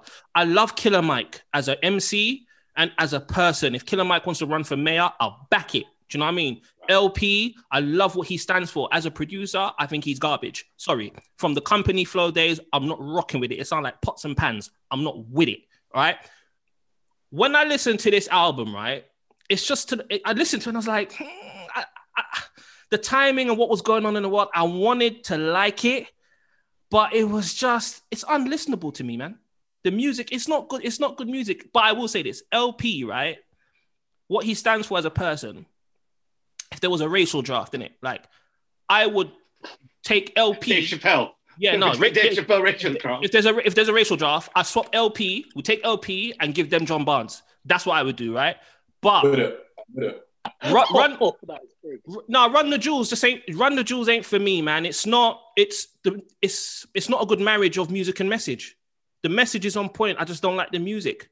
Dead Prez, political messages, but the music was good. Public Enemy, really good messages, entertainment, education. The music was good, but this, I'm not with it. Not with it. This very disappointing. But I love them, and I'll buy what they release just because I love what they stand for as people, and I think they're better for society than they are necessarily for the music biz. Okay, Cam, let's come to you. Man, well, I see this coming, man. I'm not gonna lie. We've had a few chats, me and Chris, about RTJ. I don't know, man. It depends. There's not much sampling. There's a unique kind of synthetic sound to it. I'll give you that. So therefore, for me, sometimes it doesn't age very well. So I loved their first three. Do I revisit number one loads? Probably not. I'll probably revisit 3 and 4. Well, obviously this year, isn't it? But like, I think what's helped with it is the fact that it's the people they are. It's when you go see them live. It depends how dedicated, obviously, as well, in an artist. For me, I've been dedicated from jump. So I'm going to the gigs. I'm watching the interviews. When they drop, I'm almost prepared just to get in that mode of, it gives me that punk aesthetic that I don't always get from other hip hop. A lot of hip hop might have done that in the past, where it gets me thugged out and I'm like ready to just break something. But I find it in RTJ more than anything. But I can see the points about the music and message, although it marries up for me. If you're not into that kind of sound, that injury reserve, those kind of artists, that sound ain't going to help if you're not into it. So I get it, although I feel like there's not, if you just look at lyrics alone on this piece of work, it's just beyond almost anything else. Yeah. And so your disappointing album of the year? Do you know what? I didn't actually have that many. I was thinking Armani Caesar for me. Yes. Where I was like, What's the point? What's the point? I'm bro? glad you get yeah, it. yeah. I'm gonna be honest. I forgot. I forgot she released an album, and it was a big deal. I forgot, bro. She got a primo beat, bruv. Wasted it. Yeah, she got a primo beat. Wasted it, bruv. She got a primo beat. She got wicked cover art, wicked everything. Everything was dope. And I don't know. Although there are a few tracks on there I enjoyed, it just, I don't know. It's, again, Griselda were going to drop the ball somewhere, right? And it's just a shame it was with a new artist. And I was waiting for that next dimension to Griselda, and I just have to wait a bit longer, I suppose. But, you know, it weren't her rapping. It wasn't that. She was all that. It just didn't marry. And the beats, I don't think, were the best they could have given her. But she had a primo one. So that's more than most people get in their life. So, yeah. Ebony, let's come to you. Most disappointing album of the year for you? You're on mute. Oh, yeah. So I was just saying Big Sean. Big Sean's album was the most disappointing album. I think at this point I'm super over him. And I've been waiting for him to get better. And I feel like he could have been better. But now I'm over it. He just lacks depth. He lacks depth. And his raps are just kind of corny now. Like, I don't know. I'm not feeling Sean at all. This album this year really just put me off. That's fair. Daniel? Yeah, I'm echoing it. That Big Sean album actually really angered me because I've been waiting for a good Big Sean album since Dark Sky Paradise, and it has not found itself. I think, I don't want to say it's a one-trick pony because the album before that was good, but after Dark Sky Paradise, it was the features, they weren't hitting. I think 2028 was all right, but I didn't really spend that much time with it. But this album was actually arse. But actually, the worst album that I've heard this year that I didn't even make it through, and I didn't expect much of it, was Megan Thee Stallion. I think that was the worst piece of music that has ever been created in this entire year. It was absolute arse. It was actually awful. The production was bad. The mixing was bad. The mastering was bad. The lyrics was bad. The choruses was bad. The verses were bad. Everything was bad. The only thing that was even remotely good was the cover art, and that's because she was showing cheeks. Other than that, ass. Whole album ass. Whole album sucked. Don't mince your words, Daniel. Say what you mean. Say it with your chest, Daniel. Say it with your chest. Ebony, come on quickly. It's interesting, other than, of course, speaking about Amani, it's very interesting that the female rapper is being trashed in this way. That's all I want to say. Don't do that. I will say this. I will say this. I will say this to Ebony. I hear you, and I thought that. So big up to Shane Noir and Lyric Jones. We have champions. Here we go. I'm not bad against women. I like that one anyway. You know what I mean? Like, I'm not racist. I did hear you guys talking about that earlier. I'm not discounting that. I'm just saying the vim in which this one is being, shut down. Yeah, I hear you. Mad testosterone, innit? Yeah, I'm with you. You don't need to relax, man. Daniel, man, relax. No. Well, I'm too long. Okay. All right, let's come to you, Ashley. Let's come to you. Yeah, there's a delivery. Sorry, my son shouted at me. Most disappointing album of the year, Ty Dolla $ign. I know it's not a rap album. Ty Dolla $ign's album I thought was terrible. Yeah, I'm sure there's a delivery, but thank you. Yeah. Ty Dolla $ign's album I thought was honestly shocking. I feel like his feature verses are always amazing. Free TC had some really dope stuff on it. So when this was coming out, I was like, all right, cool. This is the album that we deserve from Ty Dolla $ign coming. And we didn't get it. He could have kept most of that to himself. Like, him and Mustard can go sit in a corner somewhere and just, make albums for the rest of their lives, like, cool, innit? But yeah, that really disappointed me. Armani Caesar, just because of what she's been brought into. Her next project might be better, I don't know. But it just didn't make sense to me when I heard it. Westside was bigging her up differently, like Timbaland did with Tink, saying she was the new Aaliyah, all of that type of stuff. It's the expectation, right? And built all that expectation just for it to come out and be like, like it just didn't hit for me. I think they're the two primary ones I think of where I had some kind of expectation or I was going to listen. But yeah, those two, I would say. Okay, fair. Riz? You're a mute, I think. That's like the quote of the year, right? You're a mute, right? I'm not going to continue the theme and say King's Disease because it wasn't the worst or most disappointing album, although I didn't really enjoy it. It's a decent effort, like. That's I'm it. just never going back to it. For me, the most disappointing album of the year was probably Stormzy's. This year. Coming off of GSAP, obviously we expected, I wouldn't say big things, but obviously GSAP timing wise and like the momentum that he had leading up to it, it kind of was a very poignant moment for UK. I don't know whether or not you call it grime rap, whatever the scene is these days.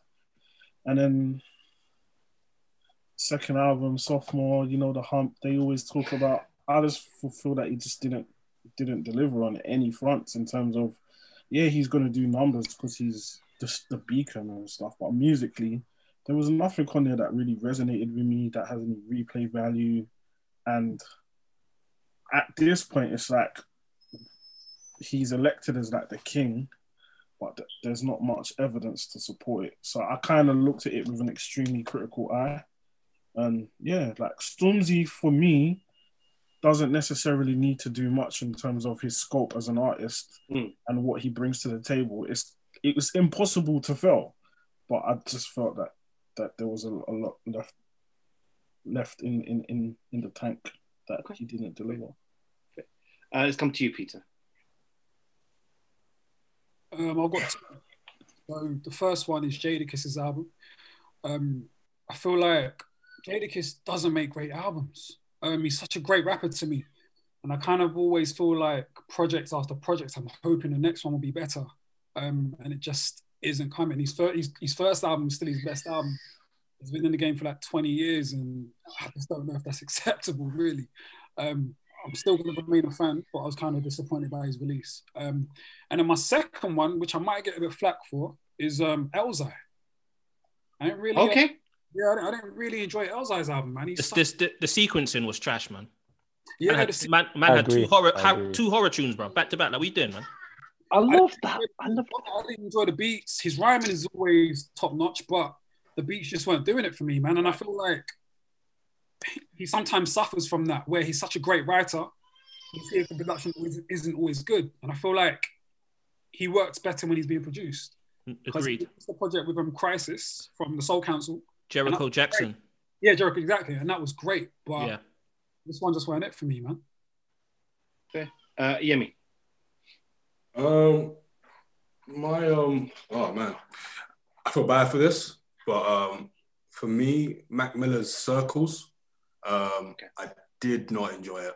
I'm a big Mac Miller fan, and I feel like the last couple albums he dropped before this one were great. And even in the last album he dropped while he was alive, you could tell he was trying to make that transition to more singing and stuff, but it was kind of more funky, soulful, whereas this one was just like a massive jump to left field with like folk and all that kind of like mid-tempo stuff that I just could not agree with. I feel like the transition from him rapping / singing on the last one and just mainly for the most part singing on this one, yeah, it wasn't for me. And I really wanted to like it. I listened to it a few times and I wanted to find certain things that just grabbed me, but nothing did. So, yeah, God bless the dead, but yeah, that wasn't for me, for sure, unfortunately. Fair. The next kind of section we're talking is kind of the music that came out of the Black Lives Matter movement that obviously was very important this whole year. If there's like one album or EP, only music that came out of that you really enjoyed, so I want to talk through that. So let's start with you, Ebony. Wale's Imperfect Storm EP. I think, Wale, I know he complains, he moans, he's not grateful for the position that he's had, and he has of course been in the game for however long at this point. But the Imperfect Storm EP coming out in the middle of Black Lives Matter protests, especially when I could see a lot of artists trying to make music to capture that time period, it being 6 songs and shit don't stop, just being just a perfect encapsulation of that time. I think for maybe outside of Lil Baby's freestyle that he did, Wale was able to just, and quietly too, because I don't really feel like anyone spoke about it that much. He just put it out, and it's been one of the things that I've listened to throughout the whole year. So Imperfect Storm EP, and Wale, he is so good to me. But yeah, he did his thing on that. That's literally what captured that time for me. I think it felt, yeah. Sorry, I missed some of the messages in the chat, so apologies. So thanks for putting them in the chat. Let's come to you, Cam. Can't look past Salt, man. I already talked about them. I think that's the thing that was going to hit me. Salaam Remi had some amazingly powerful stuff on that album that he brought out as well. But yeah, if every time you go to Salt, there's just just gut punch, man. And that's what this whole year's kind of been, man, is that. So when you feel it just outside of music and the music just resonates with it, yeah, man, I can't look past it. So yeah, those two records they brought out. Chris? For me, I'm gonna go with Tall Black Guy. He produced an EP called Restless As We Are. It's a mix of like hip hop and R&B. But if you're into the whole foreign exchange, slum villagey, Children of Zeus type feel, I think you really like that project. Me and my wife were listening to it one evening, and we had it was an emotional moment just because of what it captured. There's a song on there called Give Me More featuring the 80s Babies, and I just want to read some of the lyrics. The guy basically says, religion got us praying for the wicked, now I'm walking out. God said eye for an eye, so what you talking about? Exodus the medicine, I'm sick, I'm about to off him now, but a cash payout to the family is what they offer now. It's no grey area when they're taking lives, so so-called good white folks need to take a side. Don't ride the fence and feel bad when they kill us. It's time to weaponize your white privilege and aim for the killers. That's me all day. I love the it's righteous anger to me.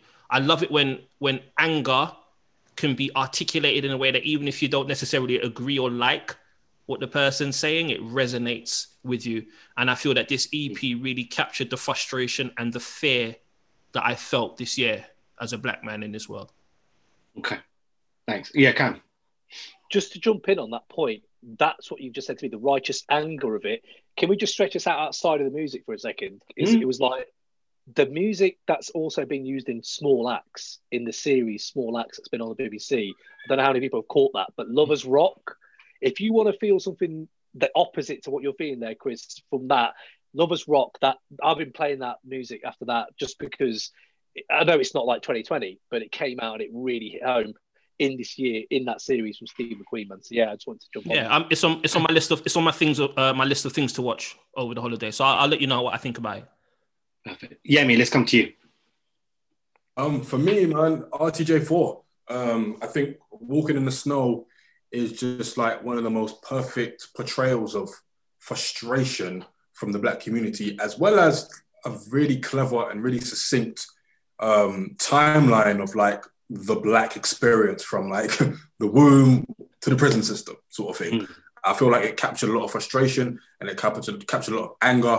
I feel like LP's production on that very much caught that as well. And that's why I feel like Killer Mike's lyrics as it pertains to Black Lives Matter go so well with LP's production, because LP's production essentially take you to a kind of dystopian world where nothing makes sense. And when you're calling for, you know, revolution, you're making calls to arms as they're doing, that sort of production is very much perfect for that. So I feel like RTJ4, again, came at the right time. They even dropped it like a week earlier, obviously after what happened with George Floyd. So I feel like, you know, for all the anger and confusion from a personal experience that I felt around that time, I really found solace in RTJ4. So that would be the one for me. Peter, let's come to you. I don't know if maybe I've missed some of these releases, but it kind of feels like on a mainstream level, there hasn't really been that much music to speak to a lot of the Black Lives Matter movement and, you know, that black angst. I feel like if I compare it to like 2016, where, you know, you had Beyonce's Formation and you had D'Angelo Black Messiah and you had, you know, Kendrick Lamar dropping To Pimp a Butterfly, it kind of felt like the voices within the music speaking to that was a lot louder. Right. Because for some reason this year, it doesn't feel like it's been as loud. I caught, you know, Little Baby's song and, you know, Wale's EP, and I know Meg did a performance as well. But apart from that, I don't really feel like I've gotten much from the music with speaking to that. Those are the only ones that are kind of highlighted this year. Little Baby's probably being the biggest one. Okay, fine. Let's come to you, Riz. Yeah, I kind of felt the same in regards to for a minute. It felt like Black Lives Matter was kind of like front and center, and you couldn't really get like people are being badgered about not speaking up in regards to certain topics. I just don't, like you said, I just don't feel that was reflected by some of the bigger artists. Like I would have liked to have heard from a Rihanna. I would have liked to have heard from a Jay. Although they've been doing a lot of stuff behind the scenes and stuff. Like, yeah, it just was very underwhelming. Like it felt like very much here today, gone tomorrow, and it's why I find it difficult. I don't want to sound controversial. Like I find it, for me, being a black man is something that I've had to, like, I don't get, there's no on and off button with it. And I find it very performative when people get excited and riled up when something happens. And it's like, I'm all for change, innit? And like actionable change. So for me, stuff like this is like, it gets a bit frustrating because it's like I said, I don't ever get to turn that off in terms of I'm a proud black man, innit? And I carry that everywhere I go. So for people for a 3-month period, a 2-month period, ranting, raging, and then it just goes back to like regular scheduled programming. So yeah, like at times I kind of like, maybe I'm tuning out to a lot of the music that has been a result of the racial tensions in America and stuff. But like for me, yeah, I want to see more. Yeah, it's a frustrating one for me, man. No, but this is how you feel, right? So, and you know, I think it's a very important point. Actually, I think no one can negate that. I think it's just how you feel, and I think a lot of people will feel that way. I think a lot of black people. Yemi. Yeah, I 100% agree. Like in the mainstream sense of things, like I feel like maybe cynically, a lot of mainstream artists are trying to protect themselves from any kind of criticism.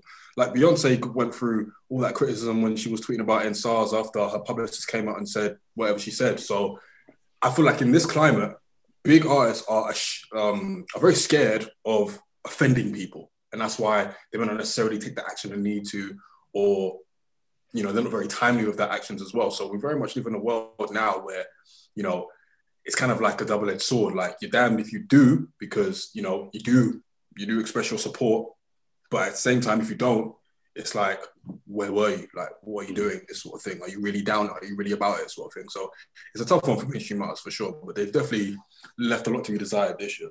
The conversation's a lot bigger than just musicians and sports stars. It starts with yourself and your immediate circle in regards to every day when you go outside, like there's certain stigmas attached to being black that are just, at this point in time, it's like certain people's ignorance to the topic in itself is just like woeful to me in terms of like just accepting the idea that like racism is a thing. It's just mad to me. But yeah, I don't want to get too deep, but yeah. Too late. I understand it though. You're right. Yeah, you're right. You're right. Yeah, but you are right. I'm not going to negate that. Yeah. Yeah. Thank you. All right. So, Ash, do you know what? Yeah. Do you know what? I actually thought there were songs that kind of tackled things in surprising sources. Anderson .Paak was my favorite, by the way. Okay. Well, thanks for stealing my thunder. Anderson .Paak's Lockdown single, I think, encapsulated everything. And I think it's one of the best single pieces of music to come out in the last year or the last however many years, top to bottom.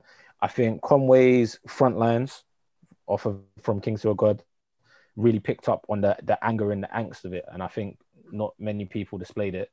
And if they did display it, they didn't necessarily display it very well. It's that going back to that point of a lot of people being very performative, which I don't feel like that was. And Wale, I agree with Ebony. Wale has never been shy about talking about the black experience in general, or whether it's been talking about bigging up black women, etc. Never been shy of it. And I think his move away from MMG has let him delve into that bag a lot more. He's dropped I think 3 EPs in the last 18 months, 3 or 4 EPs, and they've all been dope and they've all touched on things. So that, and lastly, although it was really late on and maybe wouldn't be considered part of the movie, Salaam Remi dropped an album. And for me, primarily the single Black Love with Tidra Moses was running from summertime. And that is something that I think was about reinforcing the positives rather than showing the anger. It's like, no, like this is dope, this is great, you know. And that side of things I thought was I'm sure there was other stuff, but if I think about Black Lives Matters kind of in conjunction with lockdown and everything, that's the stuff that really resonated with me. So very quickly now, because I know conscious of time and I'm a trash moderator, let's run through really quickly memorable moments of the year. Was it Jadakiss just standing there, just being really happy? Was it? I mean, I love that. Kiss. Yeah, drunk kiss is my moment of the year. Yeah, I love it. I just love it. I love it. It's the best thing. But if we just run through really, really quickly, memorable moments of the year, and then we'll let you guys go. Thanks for just rocking us until it. So, Cam, let's start with you. Your memorable moments of this year. Yeah, versus RZA Primo. Everything about it, man. I run a 90s podcast. That's exactly what I'm talking about. I couldn't sleep, man. I could not. I'm not even lying. It was like a pay-per-view. I was like, what, and yeah. So yeah, for me, that encapsulated at a time when everyone did not know what was going to happen. Like, am I going to work tomorrow? Have I got a job like in a few months? And something like that escaped from it all, and just the beats and yeah. When I saw RZA come out with the fingerless driving gloves, I said, "Wow, yeah, we're about to hear something." And he had the leather vest on. I said, "Only RZA, only RZA." We're about to get real Bobby Pigeon here. Yeah, bong bong. Yeah. RZA was like, I walked into my living room and I saw the butterflies fly past, and I'm like, today's gonna be a good day. Bong bong. I'm like, only RZA, only RZA, bro. Perpendicular to the square. No, it's him, bro. It's him. Bad man. Wasn't there that tweet recently that RZA invented the word perpendicular? Bro, really? Bro, RZA, you see RZA, yeah? He's different, bruv. He's very different, bruv. Different sauce. Abbott right there, man. Bong bong. He said bong bong. Him and Rakim have just unique ways of speaking sometimes. Him and Rakim definitely have that. Ebony, let's come to you. Memorable moments. I mean, versus has really been like a highlight. I would say the Jeezy and Gucci versus, just because as a kid who came up watching like World Star every day for however long, right, and just knowing like at least what was presented, because obviously I live in the UK, about that beef between Jeezy and Gucci, and then seeing Gucci agree to that blew my mind. I was like, wow, okay, Swiss is like the mediator of life. But yeah, that was a big moment, and weird too, but great, okay. All the same. Okay, let's come to you, Riz. Yeah, no, same as me, man. I'm a big Trap fan, big Jeezy fan, and even how on the day Gucci tried to press his buttons, and he just showed that, you know what, I'm past all of that. It was like, I'm not gonna lie, that gave me chills, because it looked like for 2 minutes, it looked like it was about to go left. It looked like it was about to get real smoky in there. But yeah, no, shouts to them both. I feel that it was a big moment for like Atlanta hip hop, in terms of like we all kind of culminated, like all like congregated to kind of see, and a lot of people probably was expecting there to be a bit of, tension, and but it was very, very gripping, to say the least, and it was probably one of the better verses apart from Beanie Man versus that was incredible. That was insane. Versus in itself has been dope. Yeah. I do feel like now that people have been allowed outside, and like some of the people that are getting, they're not deserving of verses. Like even on Clubhouse, they're doing their own version of this artist 10 versus this. Like sometimes things should be just left in the time capsule and just left and to be enjoyed for that very specific moment. And when you try to overdo it, it loses the thrill and the excitement that it was initially based off of. But yeah, verses in general has been very, very key. It's helped everyone get through 2020. Those late nights where you can't go to sleep because you don't know what tomorrow is going to be like. Yeah. At least you have something to do. Yeah, no, definitely. Ashley. So I agree with verses in general. Beanie Man clash was dope. Like the energy of that, just there's so many like memeable moments off of that just made it so dope. But for me, like my main favorite moment was the Kiss and Fab verses, and the reason for that is I feel like the previous ones, not just Drunk Kiss, but like the previous ones would like make you allude to. Yeah, I'm gonna cover that as well. Actually, gonna allude to like Fab winning because Fab's got the commercial hits and stuff. But Kiss just came out and was like, no, I'm gonna drop my gutter shit. And then when I'm done with the gutter stuff, I'm gonna give you some R&B joints too, just to remind you that I am that much better than you. And I know they're homies and they're actually genuinely tight. They did their albums together, but you know what it was like, you know, like, and you got a group of friends and there's like a little bit of static between two people, yeah, and that one is just like, look, you know, I'm just gonna mug you and I'm just gonna keep mugging you and mugging you. Kiss did not stop, even to the point where he was telling Fab DJ, no, this is what you're gonna do. Right, you're gonna play my Friday night freestyles, you're gonna play his Friday night freestyles. Like that was the moment for me. And yeah, as Emily just said, No Signal. So, yeah. The NS10v10 stuff was like dope. They really rubbed me up the wrong way with the Rockefeller, was it Rockefeller D Block or G Unit that they did? There was one of them that they did. G Unit, I think they did. And it was, the selection was mad off. Right. I think it was, no, was it? I swear it was Rockefeller D Block, or yeah, maybe Dipset, yeah. But the point was, like, for me, like for a lot of the older people in the room, we know there was real beef with Rockefeller and D Block. So it's like there were real clashes, real disses, real situations that happened. And the stuff that was played, I was like, oh, you lot don't know your history. Like the younger people that I work with were like, no, I thought it was sick. And I'm like, no, like that threw me off for a bit. But the whole concept of No Signal in the time that they've done it and now what they've built the platform to, amazing, man. Like nothing but credit to them. So, let's come to you, Yemi. I mean, I don't know if this counts as a moment, but it's something that just made me laugh throughout the year. And that was Kanye West's presidential campaign. I feel like anyone who proposes to set up a party, a political party called the birthday party, has my vote. And I feel like his whole approach to just like how he would change the world if he was president, it just gave me a lot of laughs.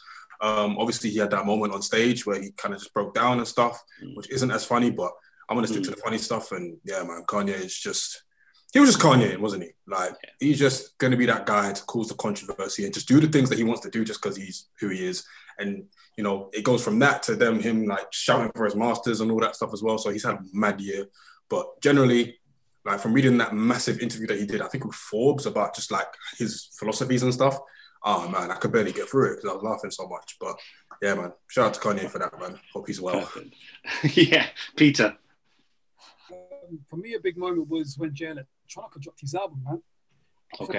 I've been waiting for that for like 10 years. So when I heard it was actually going to drop, it kind of just brought me back to when I was younger. And I remember hitting the group chat and I was mad excited. I remember I couldn't even get ready for work. I was like, yo, I've got to listen to this now, man. I didn't even want to go to work. I can confirm this. You just feel like that when you finish the album. 6:45 a.m. to listen to this shit. Yeah, I was mad hyped, man. So yeah, for me, that was a moment. And then obviously the verses as well have all been good. I'm a massive fan of Jadakiss and Fab. And I kind of thought Fab could have beat him, but I don't think he picked the right songs. But selection was trash. Yeah, yeah. Overall, man, it's been a good year as far as those two situations. Finally, Chris. Guys, man, for me, it's the verses. Just watching Jeezy and Gucci. There's a few things that verses really brought home to me. Was one, Gucci's influence in Atlanta. So if you look at the room and people walking in and the sides they took, you know, you had QC and Little Baby and Zaytoven and all those people went to Gucci's side. And it seemed to me that Gucci is the people champion. He's almost like the Rock of Atlanta. You know, I wasn't aware of how much his influence ran so deep in Atlanta. And I need to do my homework on that. But what was really telling was like, it was almost like Gucci's whole stance and presence in that verses was like, look, I'm still here. Like he said, look, my coat cost 10K. And then I went, oh, the bounty was 10K for the chain.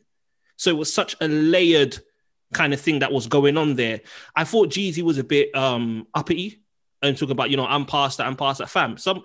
If a man, whether you did it or not in it, if someone has been sent to kill someone and this person says, I'm still here, like relax in it. Don't say I'm above that. I understand why you're upset in it. Like I understand in it, but it was kind of, it was just an amazing moment because, you know, growing up in the Biggie and Tupac era, we never got to see them reconcile. And I really do believe had they had lived longer, we would have got to see that. So it's really just a testament to the maturity of hip hop as a culture. It's a testament to Swiss, even though I think he's a trash producer. He's obviously a great mediator as Ebony said, and he's an awesome salesman. And it's got to be verses, because we got to see the sides of some of our favorite artists that we never thought we'd see. Like Drunk Jadakiss should be an adjective from now on. Yeah, I'm drunk Jada tonight. You know what I mean? So it's got to be the verses for me. Fine. Guys, listen, really appreciate your time. Please go get drunk jaded on Christmas Day and Unboxing Day. More than anything, I'm sure Chris will have something to say, but I just want to say thank you for rocking with us for this time, for agreeing to appear, to lend your ear, your time, preparation, all of that. I'm really happy that you guys were able to join us. Salute to each and every one of you for all the things you've done this year. I'm sure next year we'll have even more, we'll have even more successes for all of you. But more importantly, this was just about bringing us together. We should do this more often, do this more if we can. But salute to each and every one of you. You guys have given me a lot of food for thought, a lot of perspective, and I respect it because you came with constructive criticism each and every time. Daniel was really hurt around the J. Cole thing. That he was really outside. You left, right? Yeah, he's gone in there. He's like, I can't take it anymore. Fuck this shit. But his impassioned plea. But that's what we love, and so it's really good for me to meet you guys properly for the first time. But also, like, listen, this year has been crazy, and you guys have all done your thing. And salute to each and every one of you. We're always here. I couldn't be about unity. I sold T-shirts that had We Progress Together on it and hoodies. That's my thing. So wherever we can help you and put you in positions, or vice versa, or whatever it is, just helping each other to get through whatever we need to navigate through. It's crazy times. Salute to each and every one of you, and definitely thank you for your time. Chris, if you want to say anything else? No, I echo your sentiments. I just want to say thank you to everyone. Also, big shout out to Shotgun the Orcs and the guys over at Notorious POD. They were invited, and originally they could make it, and they were really supportive of the idea, but life happens. So they were unable to make it today. I just want to say shout out and thank you to those guys. And hopefully, who knows, man, this can be like a quarterly thing, or, an annual thing, Mics of the Round Table, you know what I mean? Shout out to Hieroglyphics. Yeah. Bless your lives, honestly, genuinely, bless your lives, man, because it's crazy times, and just seriously, man, we support each and every one of you. We respect you. And just keep doing what you're doing for the medium. This is for the medium. I don't give a shit about nothing else. I don't care about. I'll be honest, I don't give a fuck about no competition. I don't give a fuck. Who gives a shit? This is about how we can progress the medium as far, as wide. The more voices we have, the better it becomes. The more, I don't know everything. I'm learning a lot from you guys. So that's the most important thing. That's what we need to do. So peace and love to each and every one of you. Respect, bro, man. Big up, you, bro. Thank you for having us, man. Yeah, man. Yeah. Big up yourselves, man. You've been killing it as well. So, and Summit with your charity stuff, amazing, mate. Both of you, all of you, everyone here, man. Just, it's a grind doing this. So I appreciate everyone in this room that's doing it, man. Definitely. No, for sure. No, I'm doing another 24-hour podcast very soon, don't I? No, you need to relax. February, you need to relax. No, you need to relax. No. I'll be honest with you. I'm not staying up for 24 hours this time. No, I know. Listen. There's a plan, isn't it? It's 24 hours and then a couple other 24 hours and then it's still a record, isn't it? You need to relax. You need to relax. All right. It's all right. Relax your life, innit? Relax. Anyway, listen, guys. Thank you very much. Enjoy your evenings. Merry Christmas. Happy New Year. Blessings. Peace. Bless everybody. Appreciate it, guys, man. Peace. A special thank you to TBH, Crate 808, Beats, Rhymes and Life podcast, and Rhymes and Dimes podcast for giving us their... Listen, it's crazy, man. It's family time and everything. They gave us their time, 2 hours, and they spent with us. So much love to them. They're a funny bunch of guys, man. And they got, listen, hot takes. It was a cute effort. Yo, listen, let me tell you something. Listen, the two things I love about that was when Riz said it was a cute effort. Now, he wasn't trying to be like disrespectful. It was just that was how he felt. And then the other one was when we were talking about J. Cole and Yemi talked about the Olympic medals. The Preach Olympics. Yeah. And he made me think of Daley Thompson. I don't know why. I thought of Linford Christie. Linford Christie, these are people with pedigree when it comes to getting gold medals, isn't it? The Denise Lewis of preaching. Record breakers and that. Chris Akabusi and that. Man, Roy Castle and them, man, you get me? Much love to everyone. And next year is going to be a great year for all of them. Yeah, it's going to be. And, last episode of the year, want to thank all the listeners. all the listeners. It's good to talk on the microphone and, you know, wax lyrical about our favorite artists and music, but it doesn't mean nothing if people don't listen. So I want to thank all the listeners and thank all the people that we've had on the show, man. Like I can't go through the list. It's too crazy, and I'm gonna miss someone. But I'll put it on the Twitter. I'll put it on the Twitter. Yeah, we'll put it on Twitter. OC, Mike Geronimo, Dart Adams. Oh, like J Rawls. We had Beat J Butcher. Rawls, Beat Butcher. Come on, man. Lyric Jones, Shane Newer, Apollo Brown. Apollo Brown, bro. Static Selector, DJ Z. And we've got more coming up this year that we can't talk about right now. Not this year, next year. Next year, but that we're all done this year. Yeah. But this is it. Like it's all about the people, it's all about the fans, it's about the listeners. We absolutely I'm just gonna basically say what you said, but we love you, man, because if it wasn't for you, it's the only thing that drives us. It's those listeners who love the podcast, who get in touch with us, give us feedback, who learned something new from it, who taught us something new from it. Much love and more success to 2021 to us and to our fellow peers, man, because there's some dope guys in there, man. There's some dope people that in there, and I think I'm gonna have to go and listen to RTJ4 again. Yeah, you might have to, and you know what? I haven't really listened. I think I briefly skipped Armani Caesar's project. I think I actually re-listened to it, so maybe I have to listen to it and give it thoughts. So I was going to add though, I think when I listened to a Westside Gunn interview, he basically said that she was really into trap. That's the sound she had before. Like she was more of that 3-6 Mafia type sound. So he may have tried something different with this project. So I'm looking forward to hearing her over that stuff. So yeah, No, throw that in there. No, absolutely. And thank you as well. Thank you, Chris. This has been a really good year. I mean, it's been a tough year for me for different reasons, and it's worked out well in the end, but you held things down for me at my worst. And so I appreciate you for doing that. Yeah, man. Salute to you for being a visionary and just for, being who you are, It's been fun. And also big up on your charity stuff. I said it to you personally. I said it on the timeline, but what you did was an incredible feat of endurance and planning. So respect for that. I'll be honest with you. I'm like, people are coming, you are up for 24 hours, talking for 24 hours. I'm like, yeah. And they're like, that's amazing. I was like, Like I've been shouted at people. They're like, what's wrong with you? Like, why don't you see it as a big, I was like, I could do it again. Why I say it's an amazing feat. What the human body is not really supposed to be up for 24 hours, bro. And even though you were sitting in one place for most of it, your brain was working. It's not easy. It's not easy. So take the credit, take the compliments. You did a great job. And most importantly, Wu-Tang is for the children, and so are you. So Wu-Tang is for the children. Like I said to the guys, I'm doing another one. Yeah, you do need to relax, but I support it's for the kids, man. There's a you know me, there's always a plan in place, or there's an end goal. So I'm working towards a goal purely for charitable causes. This is purely for charitable causes, and I just want to see if I can do it. I'm sure it will, but I think maybe February, March will be the next one. Maybe. Cool. Maybe I might need to set up the Christopher Mitchell Foundation, innit? Start my own little charity and that. I got needs out here. You get me? No, I'm sure. A lot of people said that to me. Actually, I've been speaking to a lot of people. They said my wallet is a charity. Can you donate? Standard. Like, and the church need a roof. Come on. Wow. Look, end of the year. Peace and love to everyone. As always, you can follow us on Twitter, Facebook, Instagram at Break the Atoms. Chris is at I Am Kinetic. I am Hip Hop Chronicle.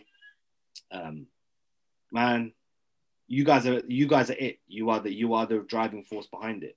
Every single listener from across the world, whether you get in touch with us or you listen passively or you listen to us and call us on the phone, whoever you are, wherever you are, love you, stay safe, look after your family, virtually hug, kiss your loved ones, tell them that you love them, take care of each other. It's been a tough year, and hopefully we can see it through into next year and come out at the end of this and really we can get together and have a party. Nothing more needs to be said, man. Peace and love. Peace.